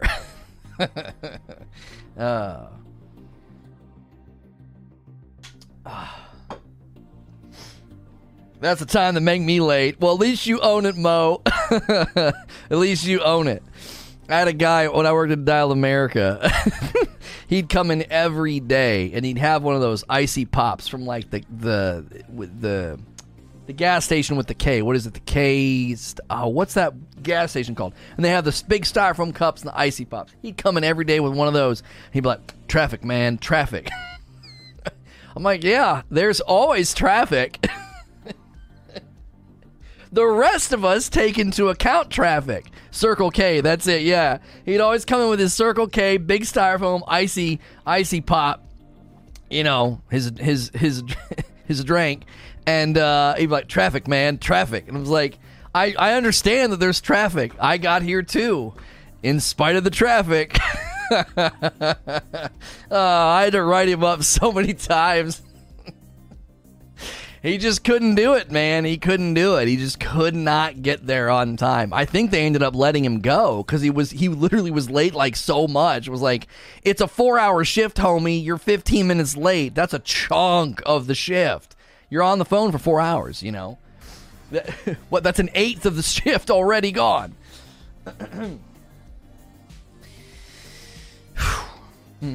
Wait, no. Is that the right? No. No, it's a fourth of an hour. It'd be 1/3. No, it's not an eighth. Because it's 4 hours. If it was a 2-hour shift, it'd be an eighth. Sorry. In any case, yeah, I think they let him go. It's a 16th. No, is it a 6th? Yeah, it's a 6th. Yeah, it's a 16th. That's it. I think we took breaks halfway through. And that's why somebody once told him, they're like, the first half of the shift's already over. You already missed an eighth of the shift. I remember somebody saying that to him. That's why I said that. We would take breaks like at the halfway point because we would switch time zones. You would like stop calling East Coast and you would start calling West. And the one manager told him, he's like, the front half of the shift's 2 hours. He's like, you already missed an eighth of the shift. Missed an eighth of that or something like that. He was like scolding him. And then the second half of the shift, we'd start calling Central and West. And sometimes the machine would glitch. And I remember once, like, at the beginning of the shift, suddenly I was calling, like, Honolulu. And I was like, I'm calling Honolulu! Like, my friend always remembers that. He thought it was so funny that I shouted that out. I was like, I'm calling Honolulu! It's like it was way too early in the shift to call Honolulu.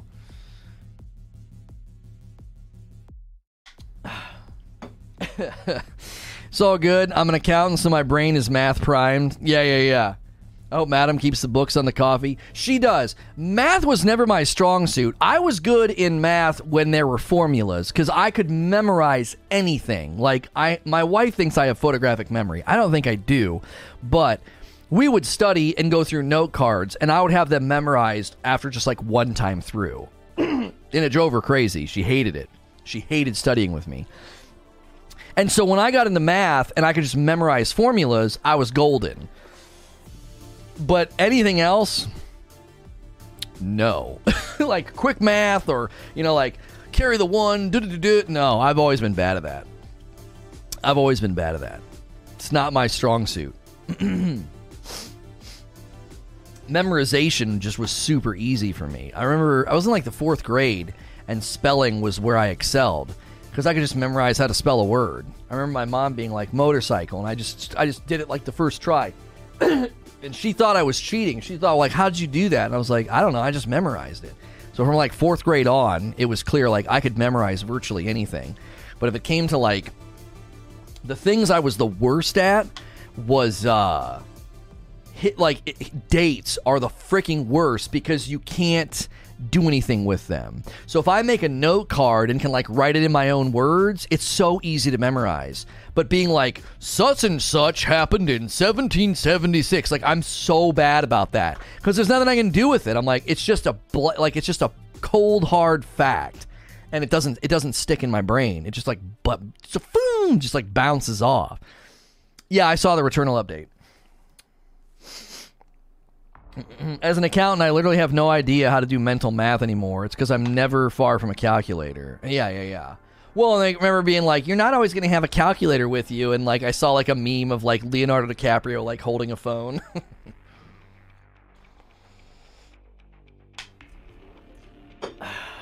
I'm afraid for our youth on how they're teaching math now. My daughter is really good at math, and it's because my wife uses some method of teaching that's like, I forget what it is. It's like units or something. I forget. My daughter's very good at math. She's 7, and I mean, she's quick. Somebody said something the other day of like, I think somebody said something like 8 and 8, and she was just like immediately like, oh, 16. I was like, say what now? Like, she's quick. She's very quick. My son will throw out random like things. He'll be like, what's 72 plus 4? And she'll just sit there and she'll be like, 76. She'll just do it in her head. I forget what the method is, but it seems to be very effective. She's already very good at reading. She's very good at reading already and math. She's probably going to she'll be the brain of the family, I'm assuming, just how she's wired.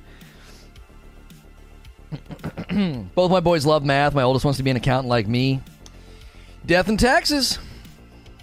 It's a good industry to get into. I had a friend who got into accounting, and he just works from home. He's like CPA services from home. Makes great money. Everyone over a certain age is horrified by math that is taught today, but it's way better, less memorizing and more giving the skills to figure it out.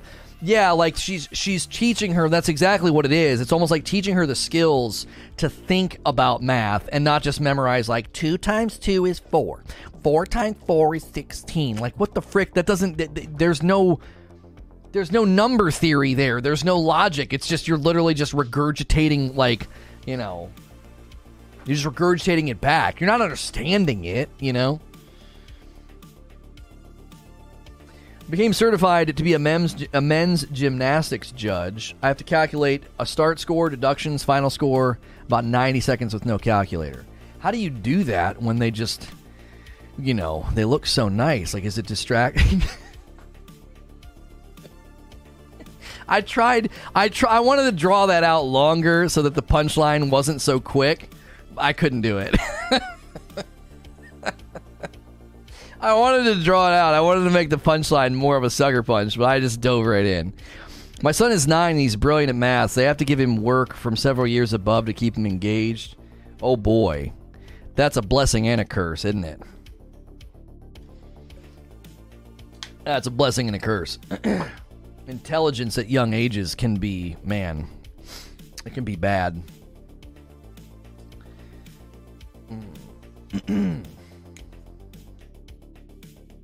They're putting rules and stipulations across operations that don't need them. They're being taught that 5 times 3 and 3 times 5 are not the same thing. What? Wait a minute. They're being taught, explain that to me. Like Denzel says, explain this to me like I'm 5 years old. Why are they being taught that 5 times 3 and 3 times 5 are not the same thing? Like, what's the logic behind that?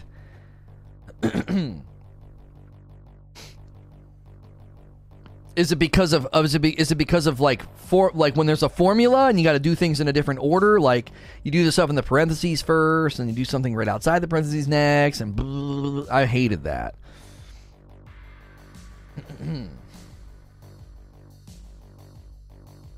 They aren't the same thing. They have the same answer. I guess that's true. One is multiplying 3, and the other is multiplying by 3, and the other is multiplying by 5. They're not the same thing. 3 groups of 5 is totally different than 5 groups of 3. I think that's how my daughter's learning. It's groups. Like, she groups things to figure things out. I guess that makes sense. No, that does make sense because you're equipping them with the tools to logically figure something out instead of just memorizing the fact that, well, 5 times 3 and 3 times 5 are the same because they have the same answer. Well, they're not the same because one's modifying a different thing and another's modifying. They're not the same thing. And if you equip them with the logic and the deduction to figure that out, then they can figure out anything that's multiplied. Because they have the tools they understand multiplication. They've not memorized a multiplication table. You're equipping them to understand how multiplication functions, as opposed to being like, 4 times 4 is 16, 5 times 5 is 25.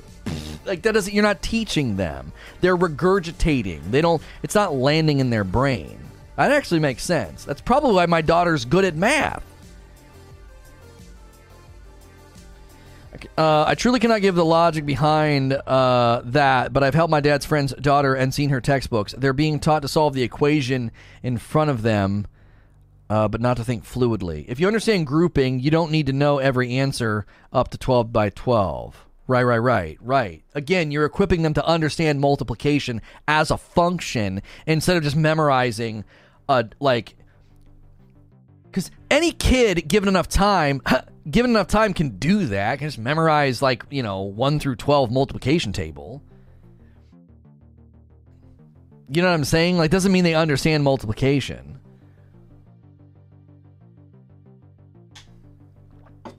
The concepts are what new math instruction is supposed to teach. How to look at what numbers actually mean, not just memorizing formulas. And whatever my wife's using must be some amalgamation of that, because that's what she's doing. And my daughter she's picking it up. Hey, we've only had 1 coffee order today, so if you haven't put in a coffee order, get those in. Madam likes to see 3 a day, so we don't want to disappoint. Okay.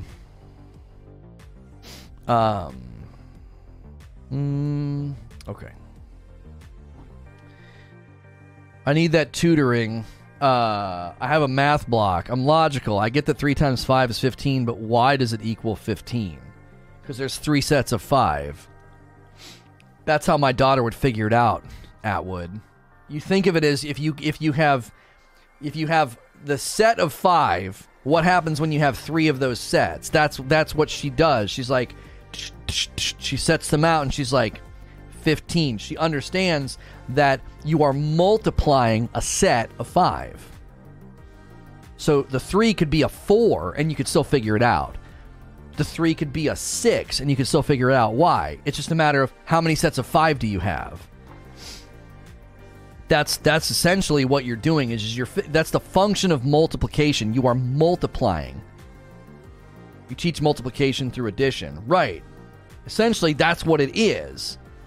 When you add 3 sets of 5 up, what do you get? You get 15. You have multiplied a set of 5 3 times.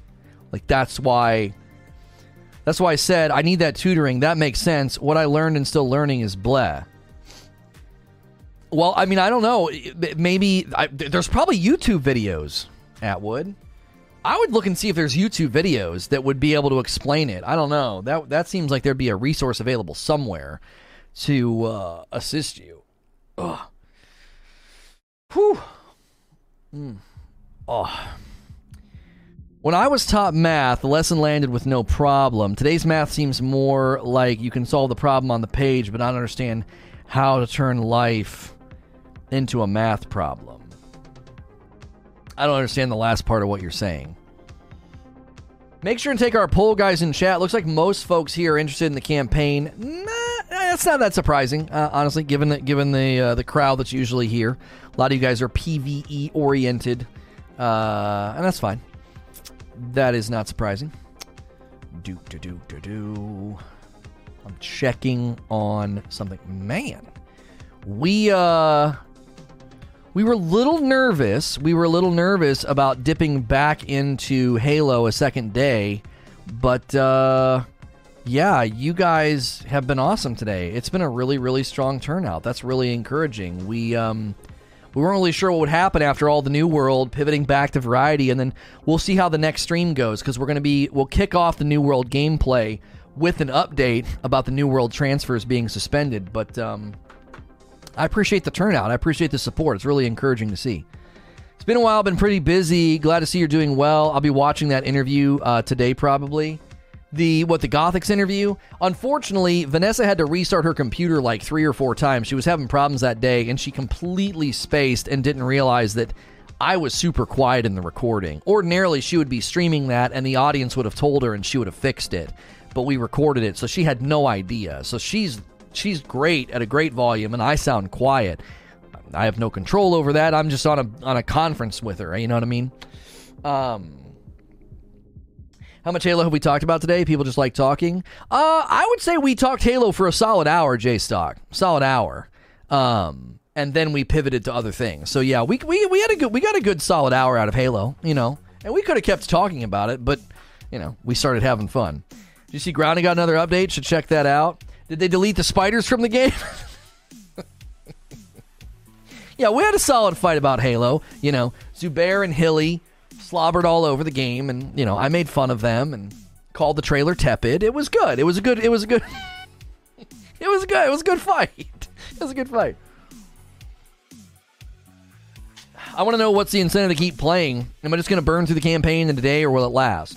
DMG, that's a good, that was one of the things I brought up this morning is, you know, what's the ongoing content plan? Did you try asking the spiders questions? You know, Abe, I bet you if I knew their names, I could have said their names and provoked them. I could have provoked them, and it all would have been fine, you know? It all would have been fine. So where's that one going to end up? Yeah, the first video we put on SNTR Presents, the Twitch one, it did okay. I'm interested to see how the Dave one does today. I'm mid-30s. My generation and the one before me are terrible at math because they don't understand number theories. Yeah. Madam needs a YouTube channel to teach math. She knows what she's doing. She's too busy teaching our kids, and she wouldn't want to have a YouTube channel, trust me. I knew it was something like that because her quality was the same as your roundtable, but the episode, she was fine and you were a whisper. Yeah, I don't have any control over it, you know what I'm saying? Because I can't see what she's doing. I just hopped on this, I just went to this website thing, and I could see myself and I could see her, but I had no idea what my audio levels were. I can't see that. I can't see her software that she's recording with. Like, if I could have seen whatever she was recording in, whether it was OBS or whatnot, I've been like, my mic's not hitting yellow or red, and yours is, so I'm going to sound like a freaking, like I'm whispering through a tin can.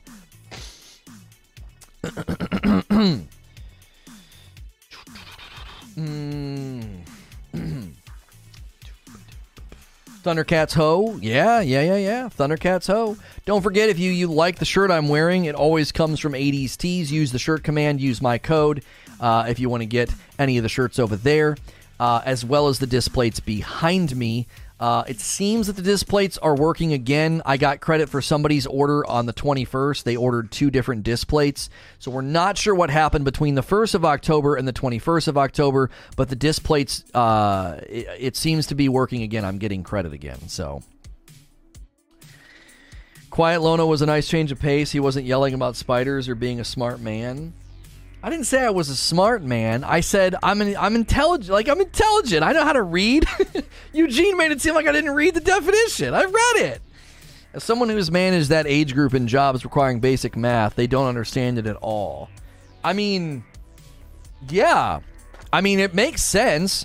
It's my weakest aspect of, like, if you were to quiz me, like make me take a spectrum of tests, math would easily be I would score the lowest. There's no doubt in my mind. Everything else would be fine. Like I would show, like, okay, this guy's, a reasonably intelligent person, but gosh, his math is super weak. Like that wouldn't surprise me at all. I would look at an aptitude test and probably fall pretty low on math. And then, recollection, or I don't even know what they would test you on. Like if it would be like scientific stuff, a lot of the scientific stuff, chemistry and that, it involves math. I was very bad in chemistry. I never liked it. A lot of formulas, a lot of weird stuff that didn't make sense. And then I'm trying to think of the other classes. I did pretty good I did fine in English. I did fine in Spanish. Spanish was all memorization.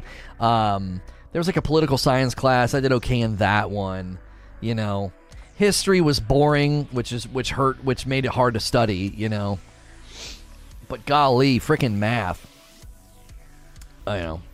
Intelligence is synonym of smart. There's a difference between I'm smart and being like, I have reasonable levels of intelligence. I killed it in STEM, but I struggle with everything else. Question about homeschooling. Does your wife have to be certified, or how does that work? Just curious. She has to send a letter of intent to, like, the public school system indicating that she will be teaching from home, and she has to log all the hours. So as long as she logs a certain amount of hours, she doesn't have to be certified, no. I'm not really sure how all that works, because obviously you could have a crazy person send a letter of intent and then not educate their child well at all. You know what I mean? My wife is, like, hyper organized. I've said it before, like, my wife could, like, run a country. You know what I'm saying? Like, that's just how she's wired. She handled all the logistics at an AT&T store. She handles all the logistics of the coffee. She's teaching her kids. Like, she's super, super hyper organized. And she's very smart, but how many kids have a mom like that or a dad like that? Like, that are like, oh, I'll homeschool you. I don't know. I'm not really sure how many checks and balances are there.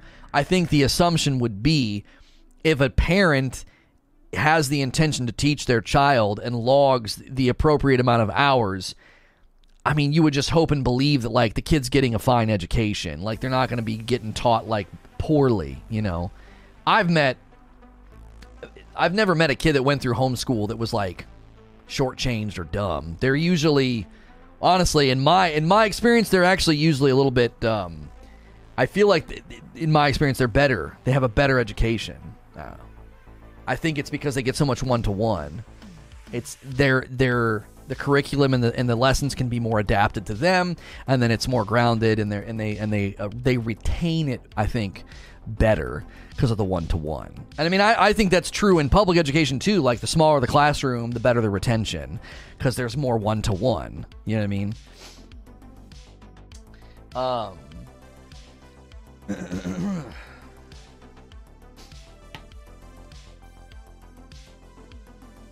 Like, my daughter's going to be 8 and can already read, fairly well and do math fairly well, and I think that puts her in a pretty good bracket. Her abilities right now as a student, I think she's in a great bracket as an almost 8-year-old. There's a reason they're required to get 2 to 3 points higher on the SATs in order to qualify for scholarships, better education. Oh, really? Is that true? I didn't know that. I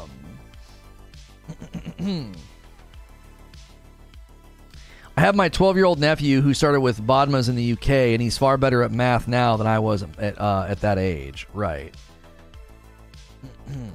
How involved in the school district with the homeschooling? Do they still do standardized testing? I actually don't know, Abe. They're a little young for that, so I'm not sure. Aren't you worried about learning social skills if they don't go to school? I love this question because I get where you're coming from, but what social skills did you learn in school? I'm just curious.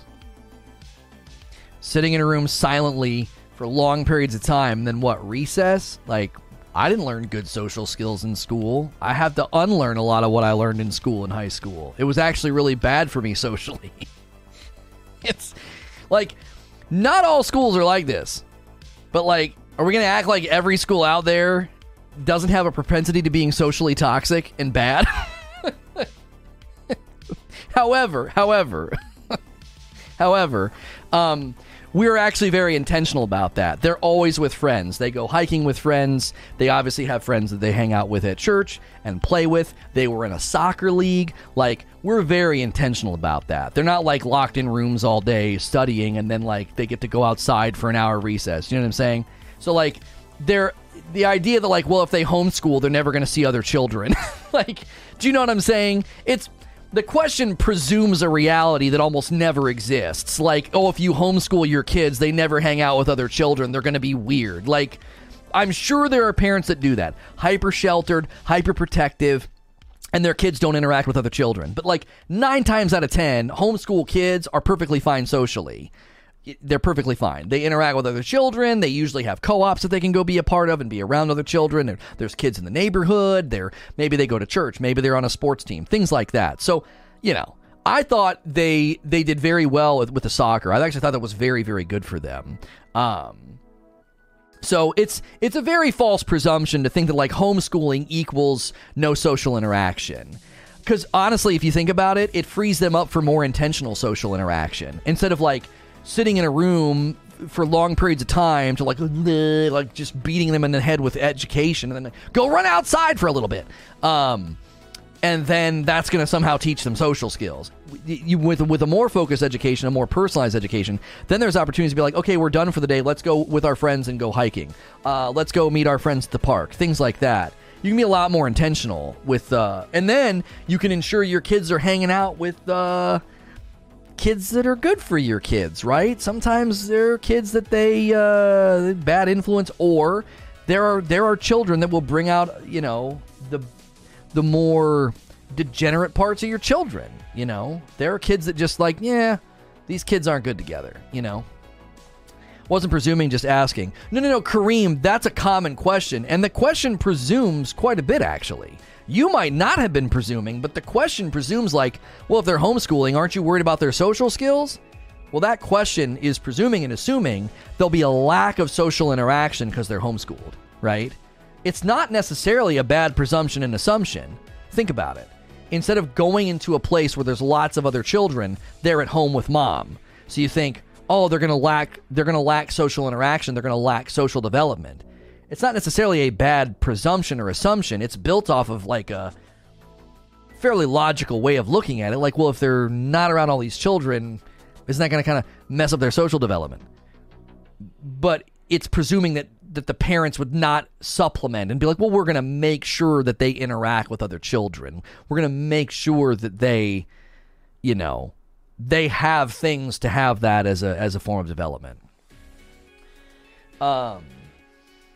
I wouldn't presume it makes kids awkward, but eliminates a common social experience. The value of that you can decide. Right, like, are they going to be in their teens and be like, oh man, I'm lacking that common social experience of going to school? Maybe, but they also can have more, like the fact that all of their friends, they were on a soccer team together. That common social experience is probably, I think, better than being like, oh, well, we all went to the same school. You see what I'm saying? I mean, how many people do you find common ground with on that now? Or even like, as soon as you hit 19, like, is that even a common experience that matters anymore? After that, it's usually your interests that put you in funnels with in a funnel of friendship. Usually your interests, right? Like the music that you like, the movies that you like, the sports team that you like. That's usually, you know, maybe you have a faith or a place that you go and worship. Like that's usually where your community forms. It doesn't necessarily form around like, oh, we all went to school.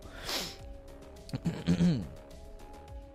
don't think I've ever connected with something because we both went to elementary school. Right. Like Zubair said, you have to decide the value of it. I think it's got a very tenuous, it's got a timestamp on it, right? It's got an expiration date. Like, you get to 20 and you're not like, oh, man, middle school, what a time that was. Like, you don't think of it in that way, you know? It's incredibly formulating in who you are as a person.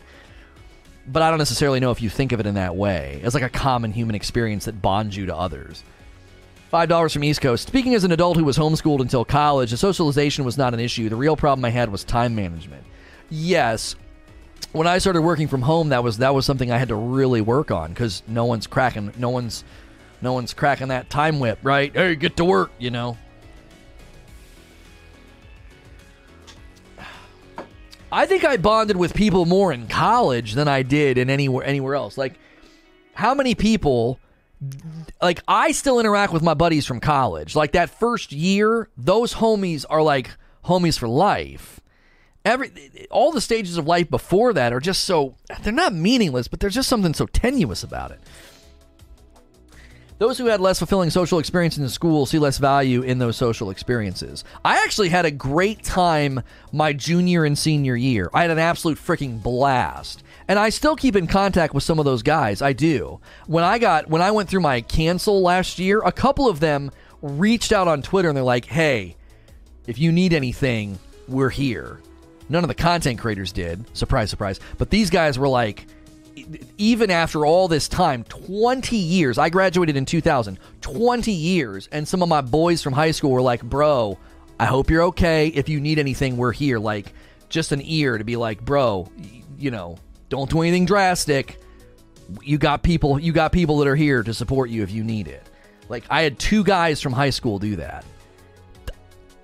I actually had a pretty good time, you know, in high school, but it just wasn't. Elementary school was pretty sour. I would say it was a pretty sour experience for me. At elementary school was pretty rough. Middle school, I guess I should say. 4th grade to 8th grade was not an enjoyable time for me. Since graduation night of high school, the only time I interacted with anybody from high school was to tell them that I had no interest in interacting with them. Sounds about right. I have buddies that I still hang out with. I met in elementary school, middle school, high school, and especially college. Huh. Yeah, I mean, I guess it's different per person. For me, it's just a matter of being intentional with our kids and who they interact with. I think they can have good friendships at this age that can be long lasting, but you have to be super intentional. Like, truth be told, you only generally have so many friends that you actually kind of connect with and develop really good, strong friendships with. You can't be good friends with tons and tons of people. There just isn't time to develop the friendship. So even at this age, we like to be very intentional. They're always hanging out with the same sort of group and developing those friendships and learning about sharing and fighting and, you know, playing well together and a team coming together in soccer. You know what I mean? Would you allow them to go to school when they got older? It would depend. It would really depend. I would want to look at the school and the quality of education that they would get there. Because, you know, kids are stupid. Like, they don't know what they want, you know? Like, my daughter had this fascination with riding a school bus. That's not a good enough reason, you know, to be like, yeah, sure, we'll let you go get an education somewhere else. Like, well, I want to make friends and I want to play volleyball. Well, there's ways to do that. You don't need to go to a school, right? So it depends. It really does. What would be their reasoning? Because there are some excellent schools in our city. There really are. And if they wanted to go to one of those schools and get involved and get plugged in, you know, we would cross that bridge when we got there. Like, okay, yeah, maybe. You know, maybe. Classroom size would be important. Average GPAs, you know, all of that we would want to look at and say, okay, this is a good school. Especially because some of the ones we would want to look at would probably cost money. You know, I don't know if we would ever be like, yeah, you can go to public high school. I don't know if we would do that. I don't know, because my worry is, especially for my daughter, I think she's going to be well ahead of every age group that she's in. And then public high school would be a joke for her. It'd be a joke. That would not be us stewarding her intelligence very well. To be like, you know, yeah, here, you know, you're going to go into high school, you know, 9th grade, and she's operating at an 11th grade education. It would be a joke. It would be a waste of time. She'd be bored. It would probably stunt her development. She wouldn't be challenged in any way. So we'd have to consider that as well. Like, where are they scoring? Where are they at on the intelligence barometer? And then be like, it's not going to be good for you to go to a school like this. Now, if she were to test into the higher grades, that also can be rough. Then they're suddenly outside of their age bracket, and that can be uncomfortable and awkward. So is it really worth it to put them in that environment as well? Like, well, yeah, you're a 9th grader, but you're going to be hanging out with 11th graders. Like, it's touchy. It's touchy. Like, childhood development and education is it's an ongoing science and study, and what's good, what's helpful, what's good for their psychology, what's good for their development. It's all very, very interesting and changing, but at the same time, like, I don't know. There's no right way, there's no wrong way, for sure. There's no right way or wrong way. You just do the best you can. You want to put them in the environment where you think they're going to flourish the best. So, and technology is really changing things. Like, higher education is also, I think, going to get devalued over the next 10 years. It already is devalued. But I think that's going to continue. I think that trajectory is going to continue. Outside of specializations like doctors and stuff, a lot of higher education is just going to fade away, because it just doesn't have any value. It doesn't. It's too expensive, and it doesn't have any value transmission into your life after the fact. You just end up with a bunch of debt and a degree that means nothing in the climate that we live in now.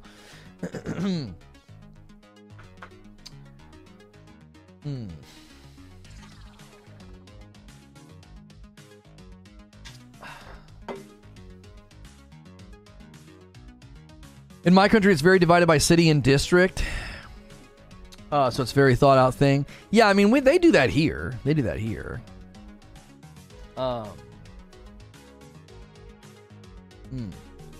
They pulled the traditional shotgun from the initial campaign, but haven't said they will be replacing it. What, in Halo? I'd have to disagree. A degree means more now than ever. What level of degree are you talking about, Demetrius? Have you talked to any of the have you talked to anybody post college? So in 2021, you think degrees now mean more than ever? What are you basing that off of? There's like an entire populace of people right now with degrees they can do nothing with. Nothing. Bachelors? Yeah, and then Eugene saying the bachelor degree doesn't mean crap. Yeah, bachelors are... They're not worth anything now. They're so meaningless. You would want to look at some of the trends. You'd want to look at some of the employment trends and the generational trends. I don't think what you're saying is true. I don't. I'm basing it off my experience in the workforce as an Ivy League graduate. Come on. Come on. No. You got to do some research into the generational shift and the sociological shift. There is an entire generation of people right now with degrees that mean squat. They mean nothing. All it is a debt. A debt sentence is all it is for most of the generation that is attempting to enter the workforce right now with their degrees. Without a master's or a doctorate, as Creature's saying, the bachelor's is nothing. I work in finance, one of the highest paid industries. You can't work in the industry without a degree. Well, but as I just said a little bit ago, you're not necessarily disagreeing with what I said. I said specializations. Outside of specializations like doctors or finance, like a CPA. Like the friend of mine, he got his degree and then got an internship, and now he does CPA work from home and makes amazing money. Well, that's exactly what I was talking about. Like, outside of that, like I said, many degrees are just going to fall away. They're meaningless. So many degrees are meaningless now. It's not true at all. My undergraduate education was identical to an MBA. I feel like you have me on mute. I don't know. I don't feel like we're connecting here. In finance and doctors and some of those fields, yes, the degree retains its value. It retains its value.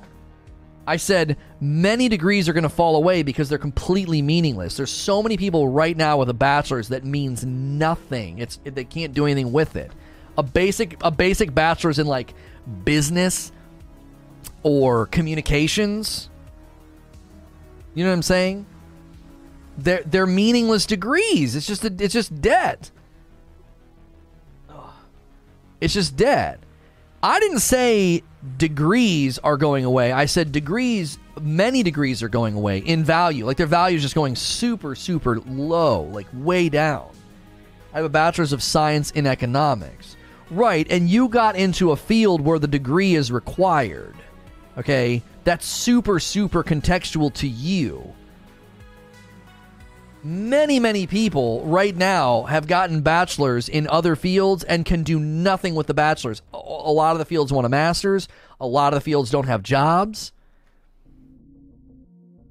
They spent all this money on a degree that doesn't have a tangible career path to pay for the degree. Does that make sense?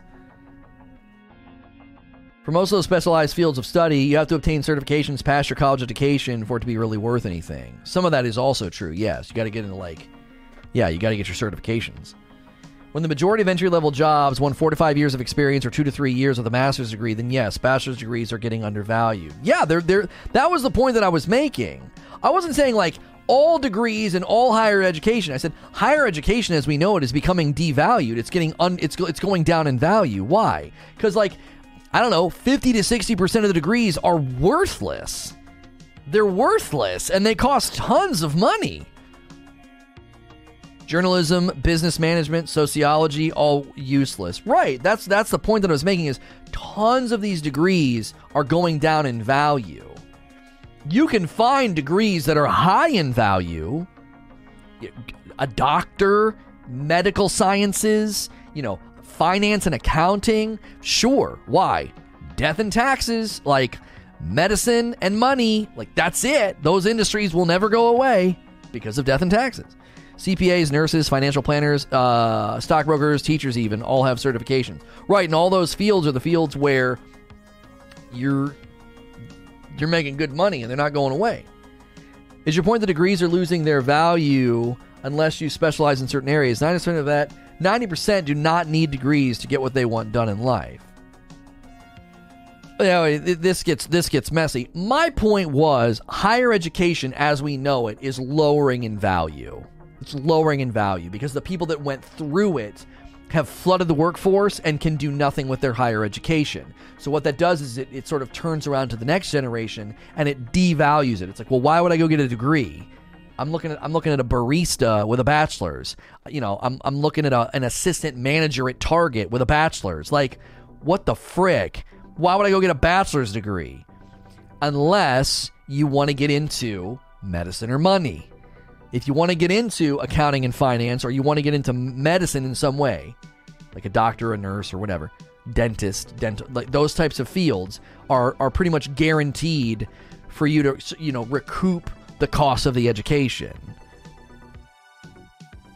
You say that, but you would never want your children to enter the workforce without a higher education because it would put them at a disadvantage. Who said I want them to enter the workforce? Like a lot of the studies of the economics and the shift in America is that doing your own business and starting up your own business and working for yourself is going to grow exponentially over the next 20 years. I'm not saying I don't want them then to enter the workforce, but why would I want them to enter the workforce? Like, look at the workforce in America right now. Why would you want your kids to enter that workforce? Why? Why would you want your kids to enter this workforce? Yeah, go play a rigged game. Go ahead. Go work 50 hours a week to barely pay your bills as the C-suite employees buy 10 more boats. Like, what the frick? No. I just assumed go tell them to play blackjack, where the house always wins. The workforce provides opportunities to build generational wealth. Not the American workforce right now. What American workforce right now? What funnel are you going in to build generational wealth? Where? Other than what you're doing, like a specialized field with upward potential. There's a clear path to becoming a C-suite employee. Yeah, I know. I'm a C-suite employee of my own business. It's pretty easy. You just do it on your own. finance? Right, but even that, Demetrius, you have to understand, like, my kids are 7 and 8. Even that industry could get oversaturated. It could get oversaturated. It could become like the next, you know what I'm saying? Like, everybody's ever going to flood to finance, and then finance won't have any jobs. And then, even if it does have jobs, saturation could affect upward mobility. Like, you can't climb the ladder because everybody's doing it. You see what I'm saying? Like, there is no guaranteed lane other than maybe medicine, because you can always get another certification or, you know, go up in what you do as a physician, whether you start a practice or get hired at a hospital or whatever. Outside of that, I don't think there's some like guaranteed upward ladder climb that's just always there to create generational wealth. Wait until you've lived through 3 depressions and a pandemic. Right. I need him to come back after the next recession caves in his industry and all his friends are out of work. Don't be so bleak. He's 24. Come on. Let him be a little doe-eyed. He's supposed to be at this age. That sounds so condescending. But Demetrius, you are young. Like, I think some of it is that. I mean, I'm going to be 40, and some of these guys are my age or higher. You know, you gotta... I hated hearing this at your age. Like, you don't know, and like, you're just wet behind the ears, and you're green or whatever. But to a certain extent, you know, you got to put a little bit more time in, I think, and you might start seeing some of this reality rear its head. You know what I'm saying? The world is so big right now to you. It's so opportunities, the horizons are bright.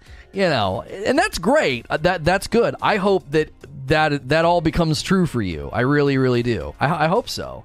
But it's just not necessarily an axiom that you can like lay at everybody's feet. Like, oh yeah, you can become a C-suite employee, just get into finance, just get an education.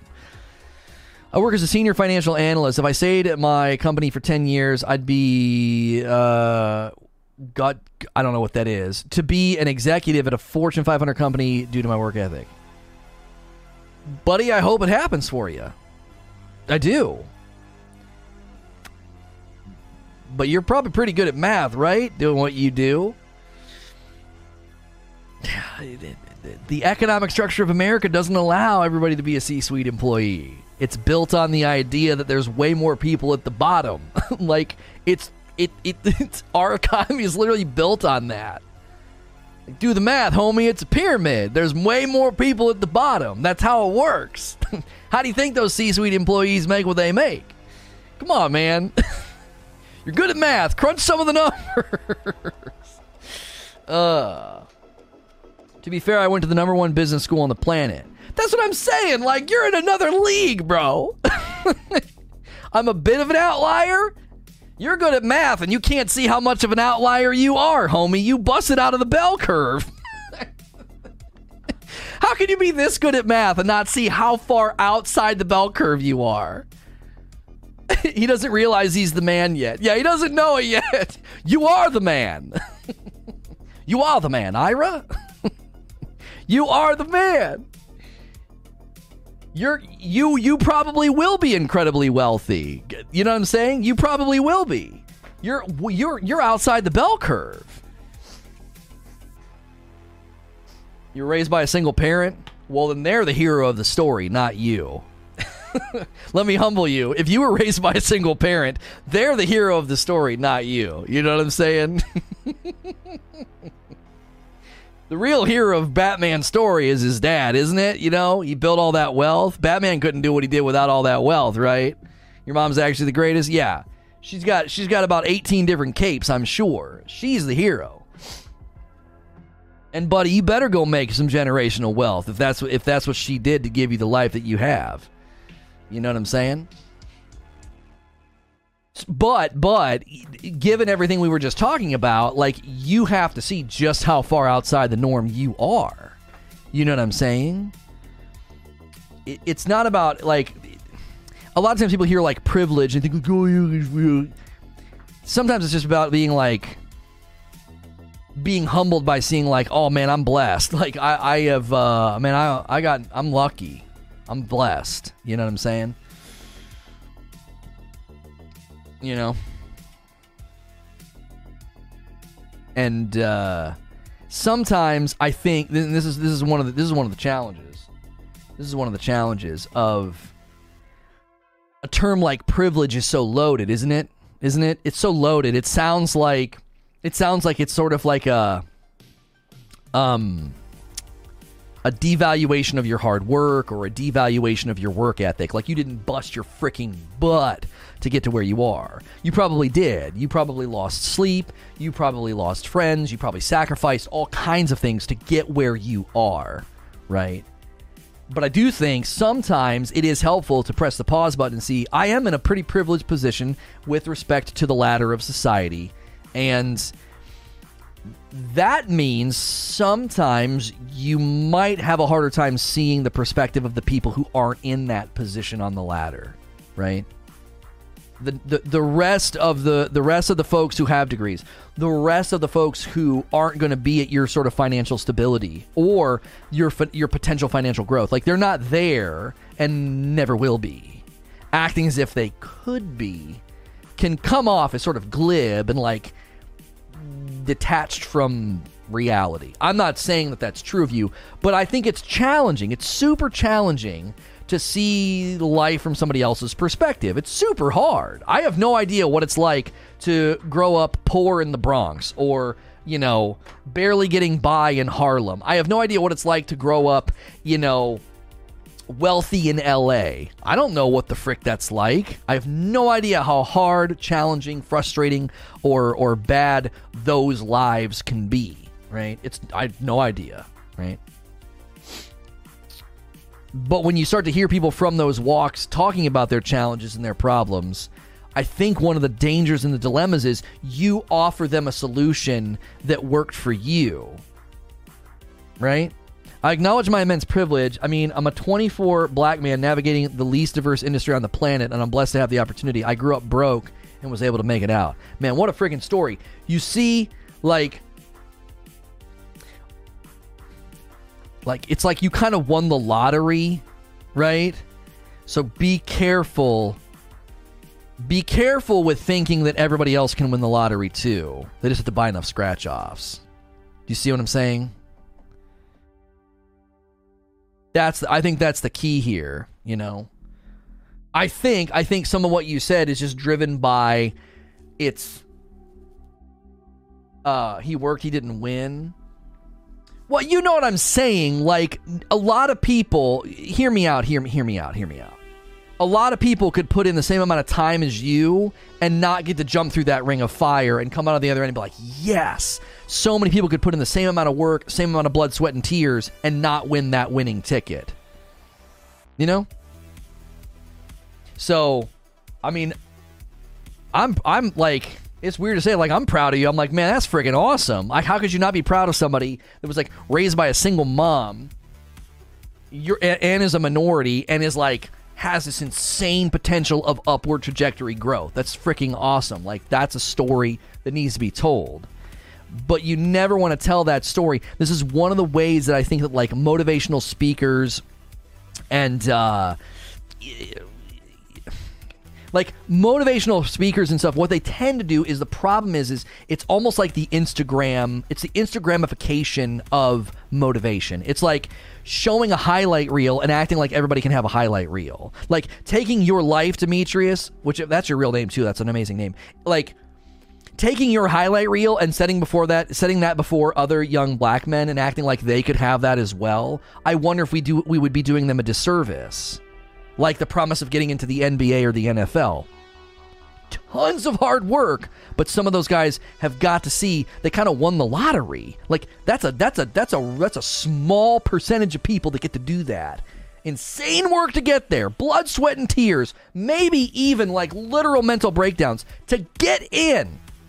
They did the work, but they have to see, my gosh, what a small percentage of people get to do that. Like, what an entirely, like, out of the gamut and scope of young men that want to get into the NFL and the NBA, how many of them actually do get to? So, this is a good conversation, though. This is a good conversation. Doing them a disservice thinking they can't make it out. It's a fine line, isn't it, Prosy? It's a fine line between saying, like, this is your lot in life, you're stuck, and, like, turning them into, like, just like a victim of society that's stuck, but also... It also does a disservice to act like, well, you can be this. You can be a C-suite level employee, you know, at a Fortune 500. You just have to work hard. I feel like those are both extremes, are they not? Who's had that put in front of them? Yes. When I was playing, pretty much everyone's goal was to get into the NFL, and only 1% go. Oh, you want to know what I mean by the thumbnail? You'd have to go back to the beginning of my video. I talked about the good, the bad, and, like, the RPG open world. It feels like the trailer's really inconsistent. You know what I'm saying? That's fair. I've been doing a ton of mentoring to show other black men and women that there are other ways to be successful outside of the routes that are typically put in front of us. That I think is exceptionally important. Like, it's a spectrum, isn't it? Like, some of you are going to make a decent living, and that's it. And that's okay. That's respectable. That's noble. That's good for society. That's good for the city. That's good for your friends and your family and the people around you. Not everyone's going to be, you know, Michael Jordan or a C-suite employee. I do think the trailers are structured really awkwardly. Yeah. I thought the multiplayer stuff over the summer was better. I thought they showcased the multiplayer stuff better. It works. That work pays off 1,000 different ways. In order to be an athlete, your grades and everything else. But in the end, those kids most likely went to college, and those same traits carried over. I'm not saying it's all bad, Prosy. Certainly not. I think you're right. I think there are really good things that comes out of those sport programs because, like, you motivate these young men to work hard and to get good grades and to be on a team and to get along with others. But sometimes I just think reality hits, and it's like not everybody makes it. There's got to be something else that you're equipping them for. There's got to be other essential life skills and business and everything. Like, high school doesn't really equip people for the workforce.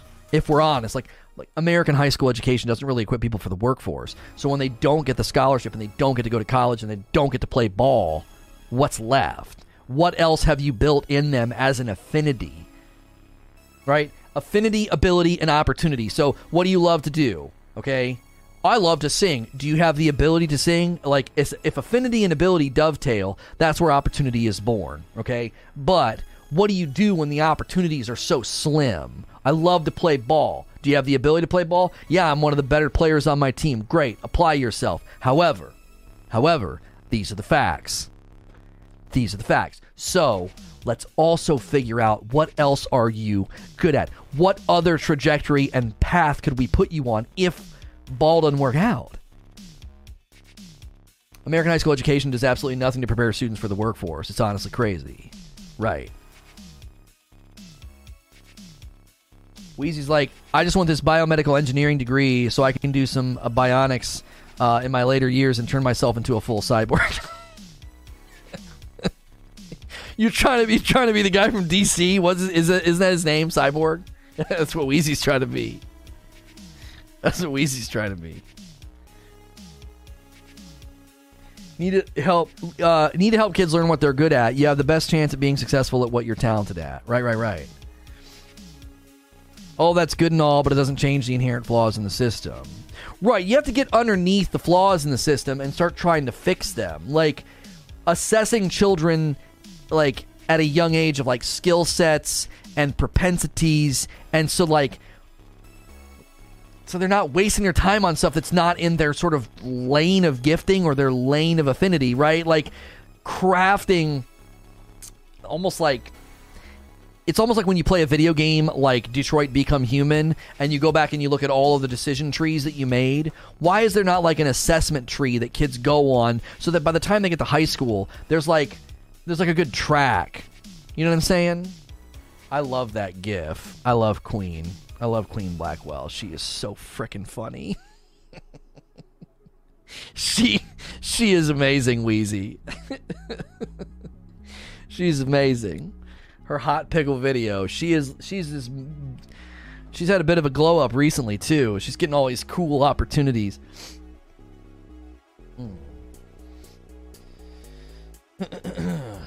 We have to imbue the students with ways to be successful. Did I use the word right? Can you check your pocket thesaurus?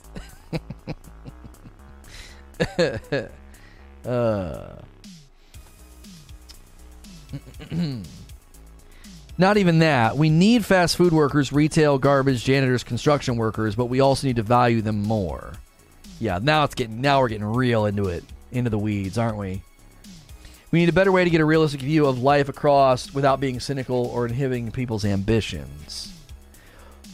Right, like you kind of like what Zubair just said, what Eugene just said, and what I just said a little bit ago. Like, making a living is respectable. It is. Clocking 40 hours a week at a job, never climbing the corporate ladder, paying your bills, and providing for your family is noble. It's noble as frick, because it's hard, it's mundane, it's grueling, it's repetitive, it's respectable, and it's noble, you know? But what was that great line? It's like the lie that everyone's told in America is that we're all like millionaires. What is the freaking line? We're all failed millionaires or something. It's such a good line. It's like the idea that, like, well, that's not noble. That's not a good trajectory for people. You know what I'm saying? Mm-hmm.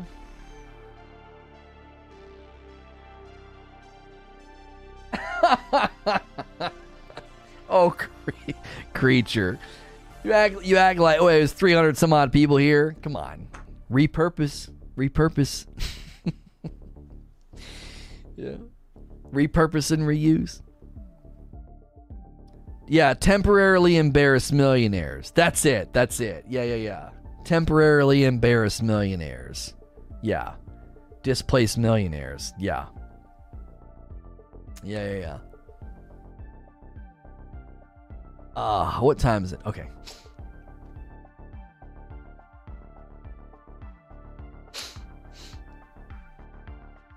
How many people think the 40 plus grand of debt you got from school was not there, but you have the degree? How different would your start in life be?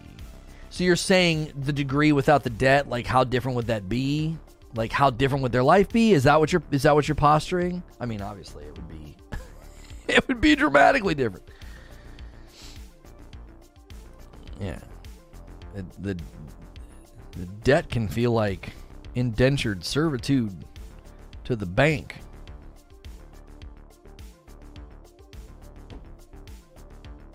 Oh, I'm trying to pop my neck. There's one in there and I can't get it.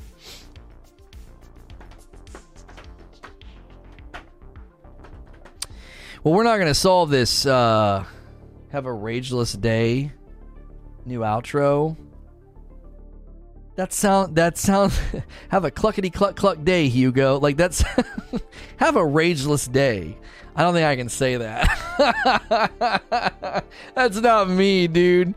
That's like some corporate store, you know. Thanks for stopping by. Have a rageless day. You know what I'm saying? That's like some Stepford Wives kind of crap, you know? Like, here at Rageless Roast, we're so happy that you chose to shop with us. Please enjoy a complimentary bag of Frickmas and have a rageless day. That's creepy. It's like automatically creepy. You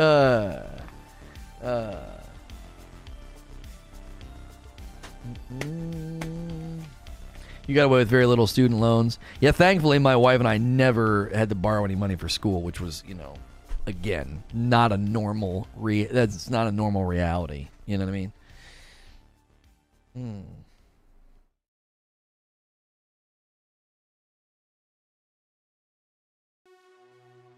Please stop doing that voice. Lono, if Lono said that, I would quit all memberships and stop buying coffee. It was Agent Atwood's the one that said it. Complimentary bag of Frickmas? I'm sold. Now, I mean, listen, Demetrius, I just got to tell you, if you become a C-suite employee, like a Fortune 500 company, and you become that wealthy, you know, I hope I get a little cheddar thrown my way. You know, just a little. After everything I've been through, you know, like just a little. Just throw me a slice. I'm 100% thankful for the scholarships. Looking at some people went through. Oh my gosh, we had friends. Yeah, we had friends that did that. They borrowed money. Holy mother!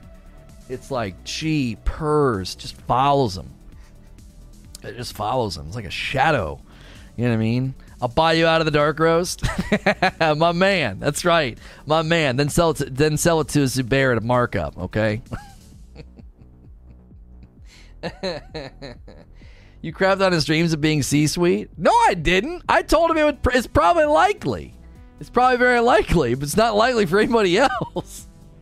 I'm paying for a mansion that doesn't actually exist. I think there's a stigma on homeschool kids being locked in a basement. Taylor might be behind on the stream. Whew.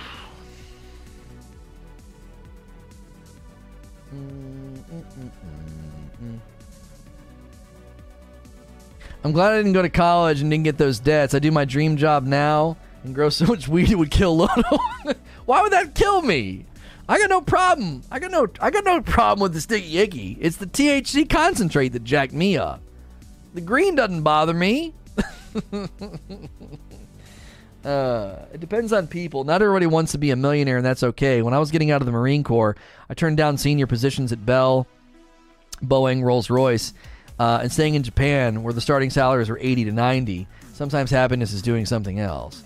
Oh, yeah, it doesn't matter how much money's going to the bank if you're freaking miserable. The money's not going to do anything. You know, it can buy things, but that's not going to change the state of your soul or your heart or your mind. Maybe for a little bit, but not for long. Yeah, 30K is not bad. It's not bad, Abe. Once you pass 50, it's so inhibiting. It's so limiting. Debt. Like school debt. Once you get beyond 50K, it's just insane. Like he's at like a 30. I'm like, a 30K is bad. You know, it's a lot, but it's not the same. 300 to 400 pounds a week. Anyone that declares education is useless in the workplace has no idea what they're talking about. But nobody was declaring that. I was saying that higher education's seeing a trajectory of devalue. And so many of the degrees are worthless. Like, talk to the people right now that have degrees and can do nothing with them. You know what I'm saying?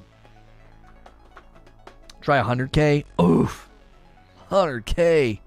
Jeepers. Eugene says 130K here. Golly. I totally would sponsor if the federal legislation passes. Oh yeah, we'll talk green side. I'm gonna get kickbacks on the green if the feds say it's okay. Do you know what goes good with Rageless Roast in the morning? A little green side wake and bake. Madam says no. Go for a jog. Eat some vitamins. She said go for a jog, eat some vitamins. What are you, a Twitch streamer? I'm fully clothed, thank you. She said I'm fully clothed, thank you. Holy moly, that's good. I don't know why there's a fork down there. Just, you know, sometimes forks end up in here. I don't know. Is there a fork shortage upstairs? Would the two make a difference? I think a weed sponsorship would be fantastic for Lono's image. He's too old. My wife said he's too old. What does that have anything to do with it? Do you still? That's your concept of Mary Jane? Is that what people hit like 35, 40, and they're like, yeah, I'm too old for this. Like, sorry, Lono. Higher powers at work here. Yeah, it's going to take a while, Green. It's happening, but it's going to take a while. That rudder's turning slow. I mean, it's turning. The legislation about making that kind of stuff legal, it's just turning super, super slow. You know, Country ain't going to be Colorado for a while. Snoop and Willie Nelson are old. That's right. Snoop just turned 50. And my wife's like, I like him. He does that with Martha Stewart. Was it true? It wasn't a meme that he had been streaming for like a week with his mic muted and had no idea, and just because I don't think he even reads chat. He just like boots up and streams. It's like he's been streaming for a week with a muted mic and no one's telling him.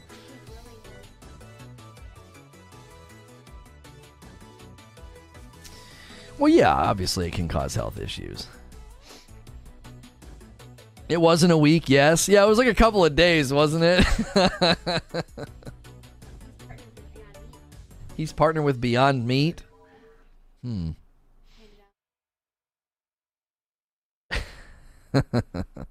And he wasn't turning the stream off either. Yeah, just like leaving it on. That is just like, that's him. You know what I'm saying? I can just see him getting up and be like, oh, shoot, man, let's go outside. He just like gets up and walks away. Oh, man. Most jobs don't require degrees, but HR departments are full of cowards who are trying to make sure they don't get blamed for hiring the wrong person. You speak in such far-reaching platitudes. I can't interact with what you say, Sinos. It's too far-reaching. It's too broad.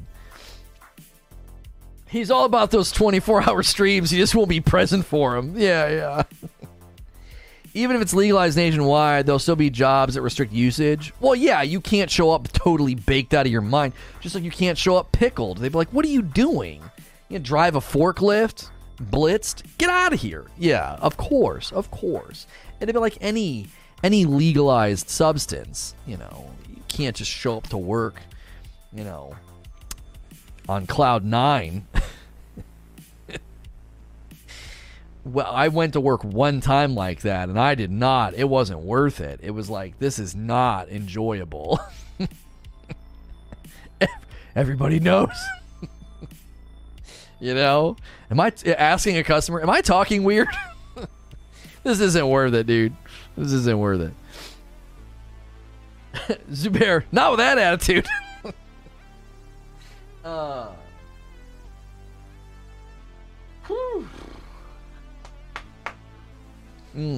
Highland could talk for hours. I talk for hours already. I don't need anything.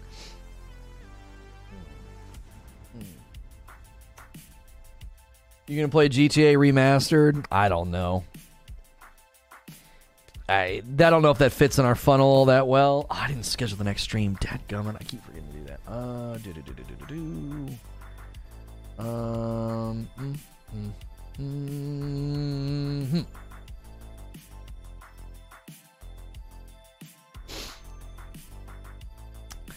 Save image as.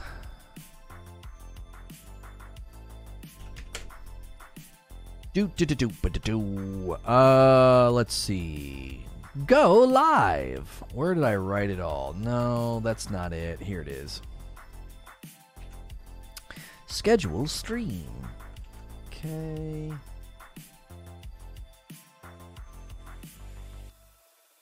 There we go.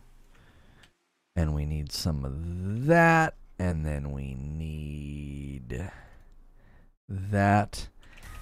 The thumbnail, the game, and then we need the tags.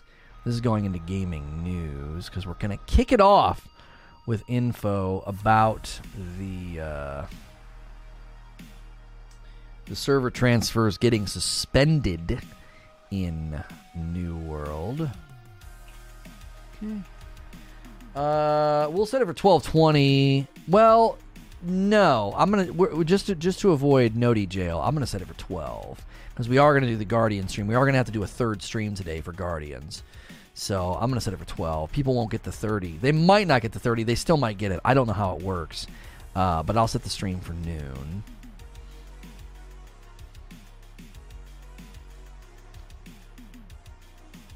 Ugh.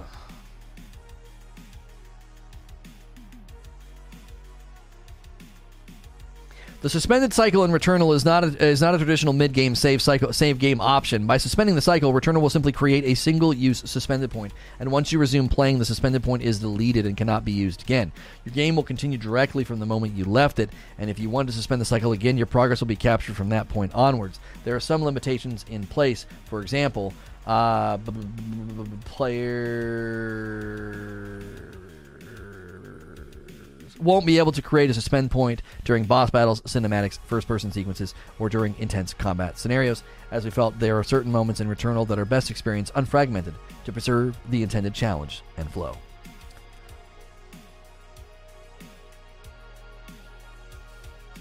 A little latency.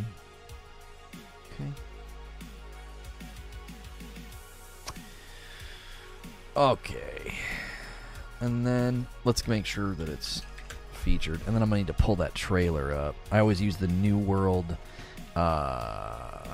soundtrack trailer for the videos because it's just like nice footage of the game. HD, make it full screen. There we go. So this is our format for how we want to cover variety, but also continue to cover New World.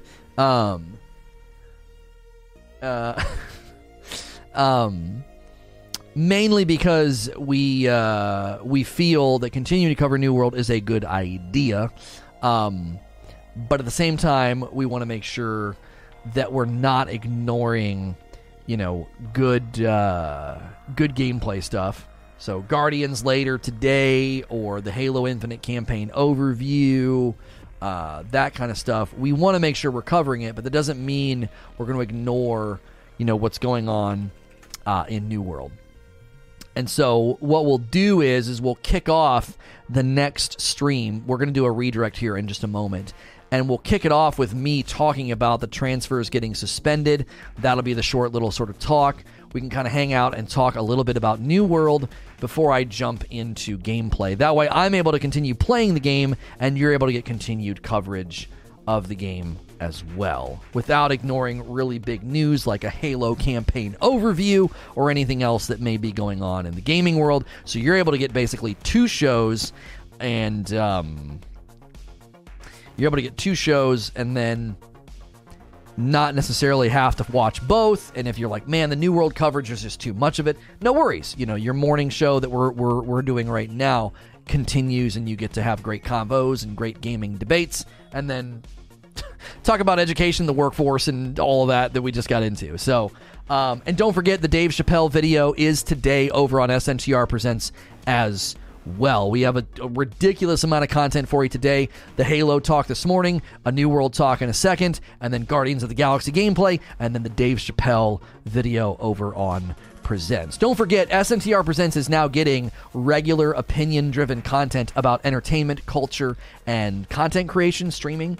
And then every Thursday, the Say No to Rage story will continue with an AMA after. So uploads pretty much every day of the week, but then on Thursdays, it's the Say No to Rage story. That's the upload, and then we follow with a live AMA, okay? Can we not talk about New World and just talk about the economics of student loans instead? The Purple video from yesterday is doing well from what I could see. Thanks for covering that. Yeah, no problem. We would like those uploads to perform a little bit better than that one. Starting out, we're very encouraged. Long term, we would really like to see that channel start to flourish and do well. And you guys supporting those videos is obviously helping with that. So I'm very interested to see what some of these videos, how they're going to land. I have like a Squid Game recommendation video, like, hey, if you like Squid Game, here's some great movies and shows you should check out. Lightning rod stuff like Chappelle, Twitch stuff, YouTube stuff. So yeah. And we've got some more videos planned about outrage and madvertising and, all those cultural things have been going on. So I appreciated thank you, Demetrius. I appreciated the positive response to the Twitch as an adult platform video. I really, really do. And I'm really enjoying making those videos. Like, I hope you guys like the Dave Chappelle one. Like, I was sitting outside, filmed it, felt good, ship it. You know what I'm saying? So I hope you guys enjoy it. I'm gonna step away super brief. I'll be right back, and then we're gonna switch gears. Okay, don't go anywhere. Make sure and hit the like button. Likes have been good, but they could always be a little bit stronger. Make sure you're subscribed to the channel if you enjoy my content. I'm a Safer Work broadcaster. I cover a lot of different gaming news, and then I have another channel called SNTR Presents that's going to be more about, as I said, entertainment, culture, and other things. Get your coffee orders in, get your memberships renewed, or start a membership fresh if you want to support me or the channel directly. And I will be right back.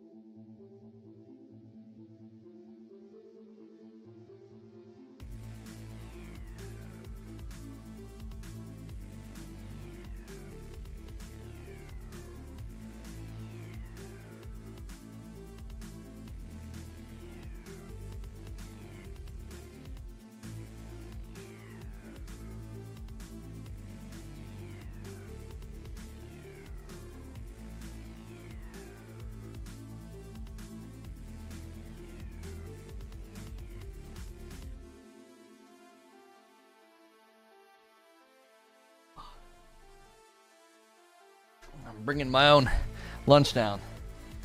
For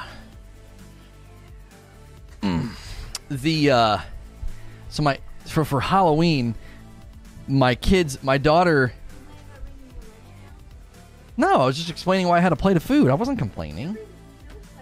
It's even Christmas. Lunch down at lunchtime.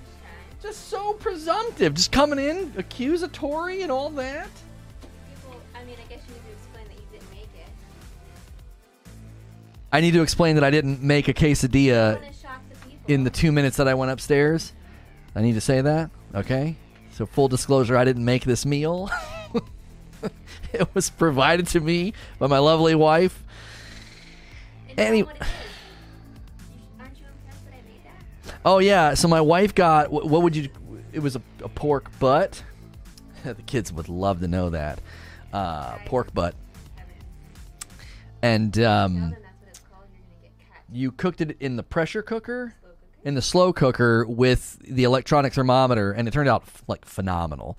And we all had it last night, and everybody loved it. The kids loved it, so my wife doesn't really eat pork. So that's what's in my quesadilla this morning, or this afternoon, I should say.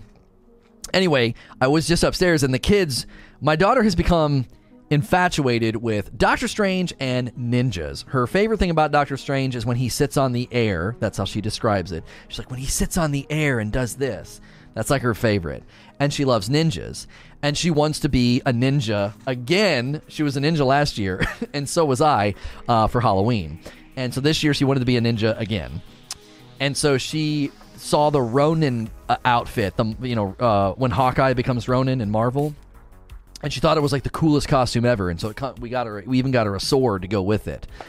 And so just now she like pointed the sword at me and she's like, "Give me a hug and kiss." And so like she was obviously goofing around, so I give her and her brother a hug and a kiss.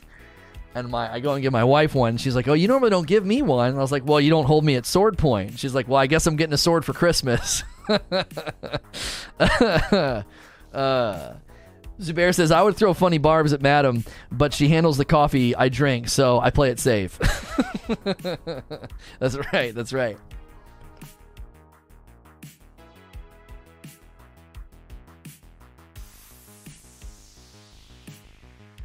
Oh, yeah, these are good. These are the ones that taste like Concord grape juice. I'm a ninja. Is that a ninja Doctor Strange?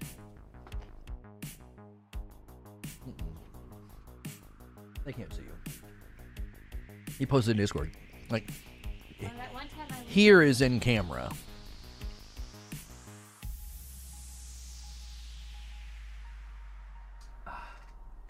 We were going to do Squid Game, but couldn't get the costumes in time. Me as the front man. Girlfriend would be 067, and my dog is one of the pink suits. Oh, that'd have been great. You could show her that picture. She would love it.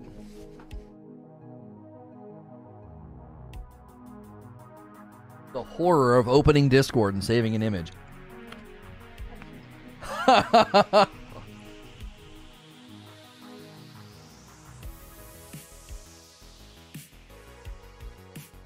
No, madam, I will happily provide a sword for her to threaten you. I actually have a real sword in the house. I forget what we got it from her grandmother and her grandmother's, I guess, what would you call him? Grandfather-in-law or step-grandfather? Step-grandfather, I guess is what you would call him. They love to go to, yard sales and stores, and they like to...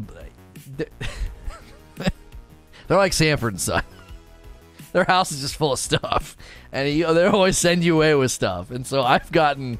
He'll see something and think of you, and then he'll save it for you till you get there. But if yeah. you come for a couple years, then you've got a whole thing. Right, very generous, very sweet people.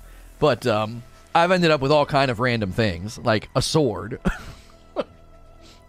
What's the little? Give me like a little 38 special. Just random stuff. Big old Bowie knife.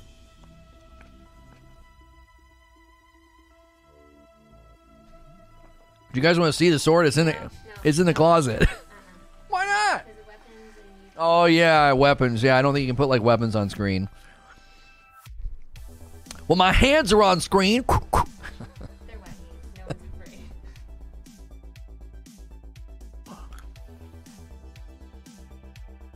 Okay. All right. Do I need to be? No. Because I feel like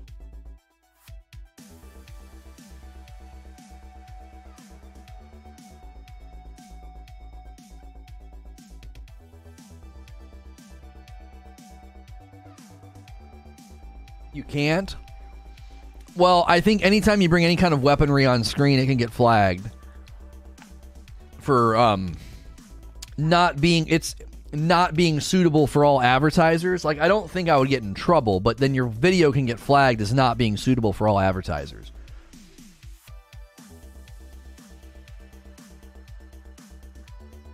They don't like weapons to be on screen. Yeah.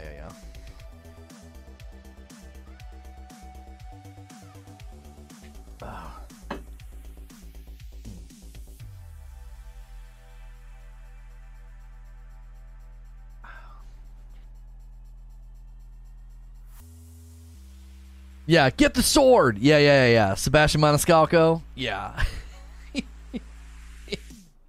He's like, company? Your mom would get little Entenmann's?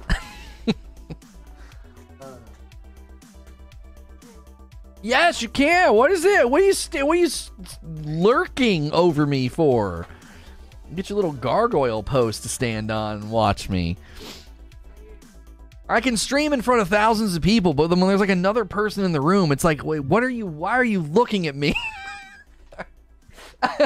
The worst was at the old place when I would be working down in the dungeon and they would send over a guy to work on like the water heater or something behind me, I couldn't work. Like there's somebody in my space, you know what I'm saying? Like listening to me. It's like 1,000 people watching the stream and an AC repairman is like throwing me off. You know what I'm saying? It's just like, get out of my, just get out of here. Come back later. Excuse me. My friend had a katana and is forever known as the guy with the sword. There you go. You can't call the sticks Lono has as guns.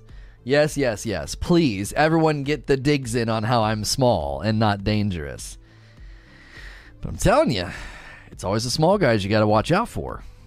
We're spry. We're wiry. I'm like a spider monkey. You know what I'm saying? You may be big and strong, but I'll be like flailing around you. And you're like, what happened? And you'll have like 8 cuts and not know how it happened. You know what I'm saying? He climbed me like a squirrel climbs a tree. I don't know what happened. He poked my eye, cut my neck. It's the guys that cry when they're mad that are scary to fight. Like their voice shakes. Listen, man, I'm going to come over there. Have you ever tried to wrangle an angry cat? I'm not afraid of a duck-sized man. Whenever I would go to summer camp and we would go play softball, they'd all scoot in because I was little, and I loved it. Feel free to underestimate me. That's all I'll say. Feel free to underestimate me. It can only hurt you. Underestimating me doesn't do anything to me, but it certainly can't affect you. All right, we gotta roll over to the other stream. All right, let's get that rolling so I don't have to touch that.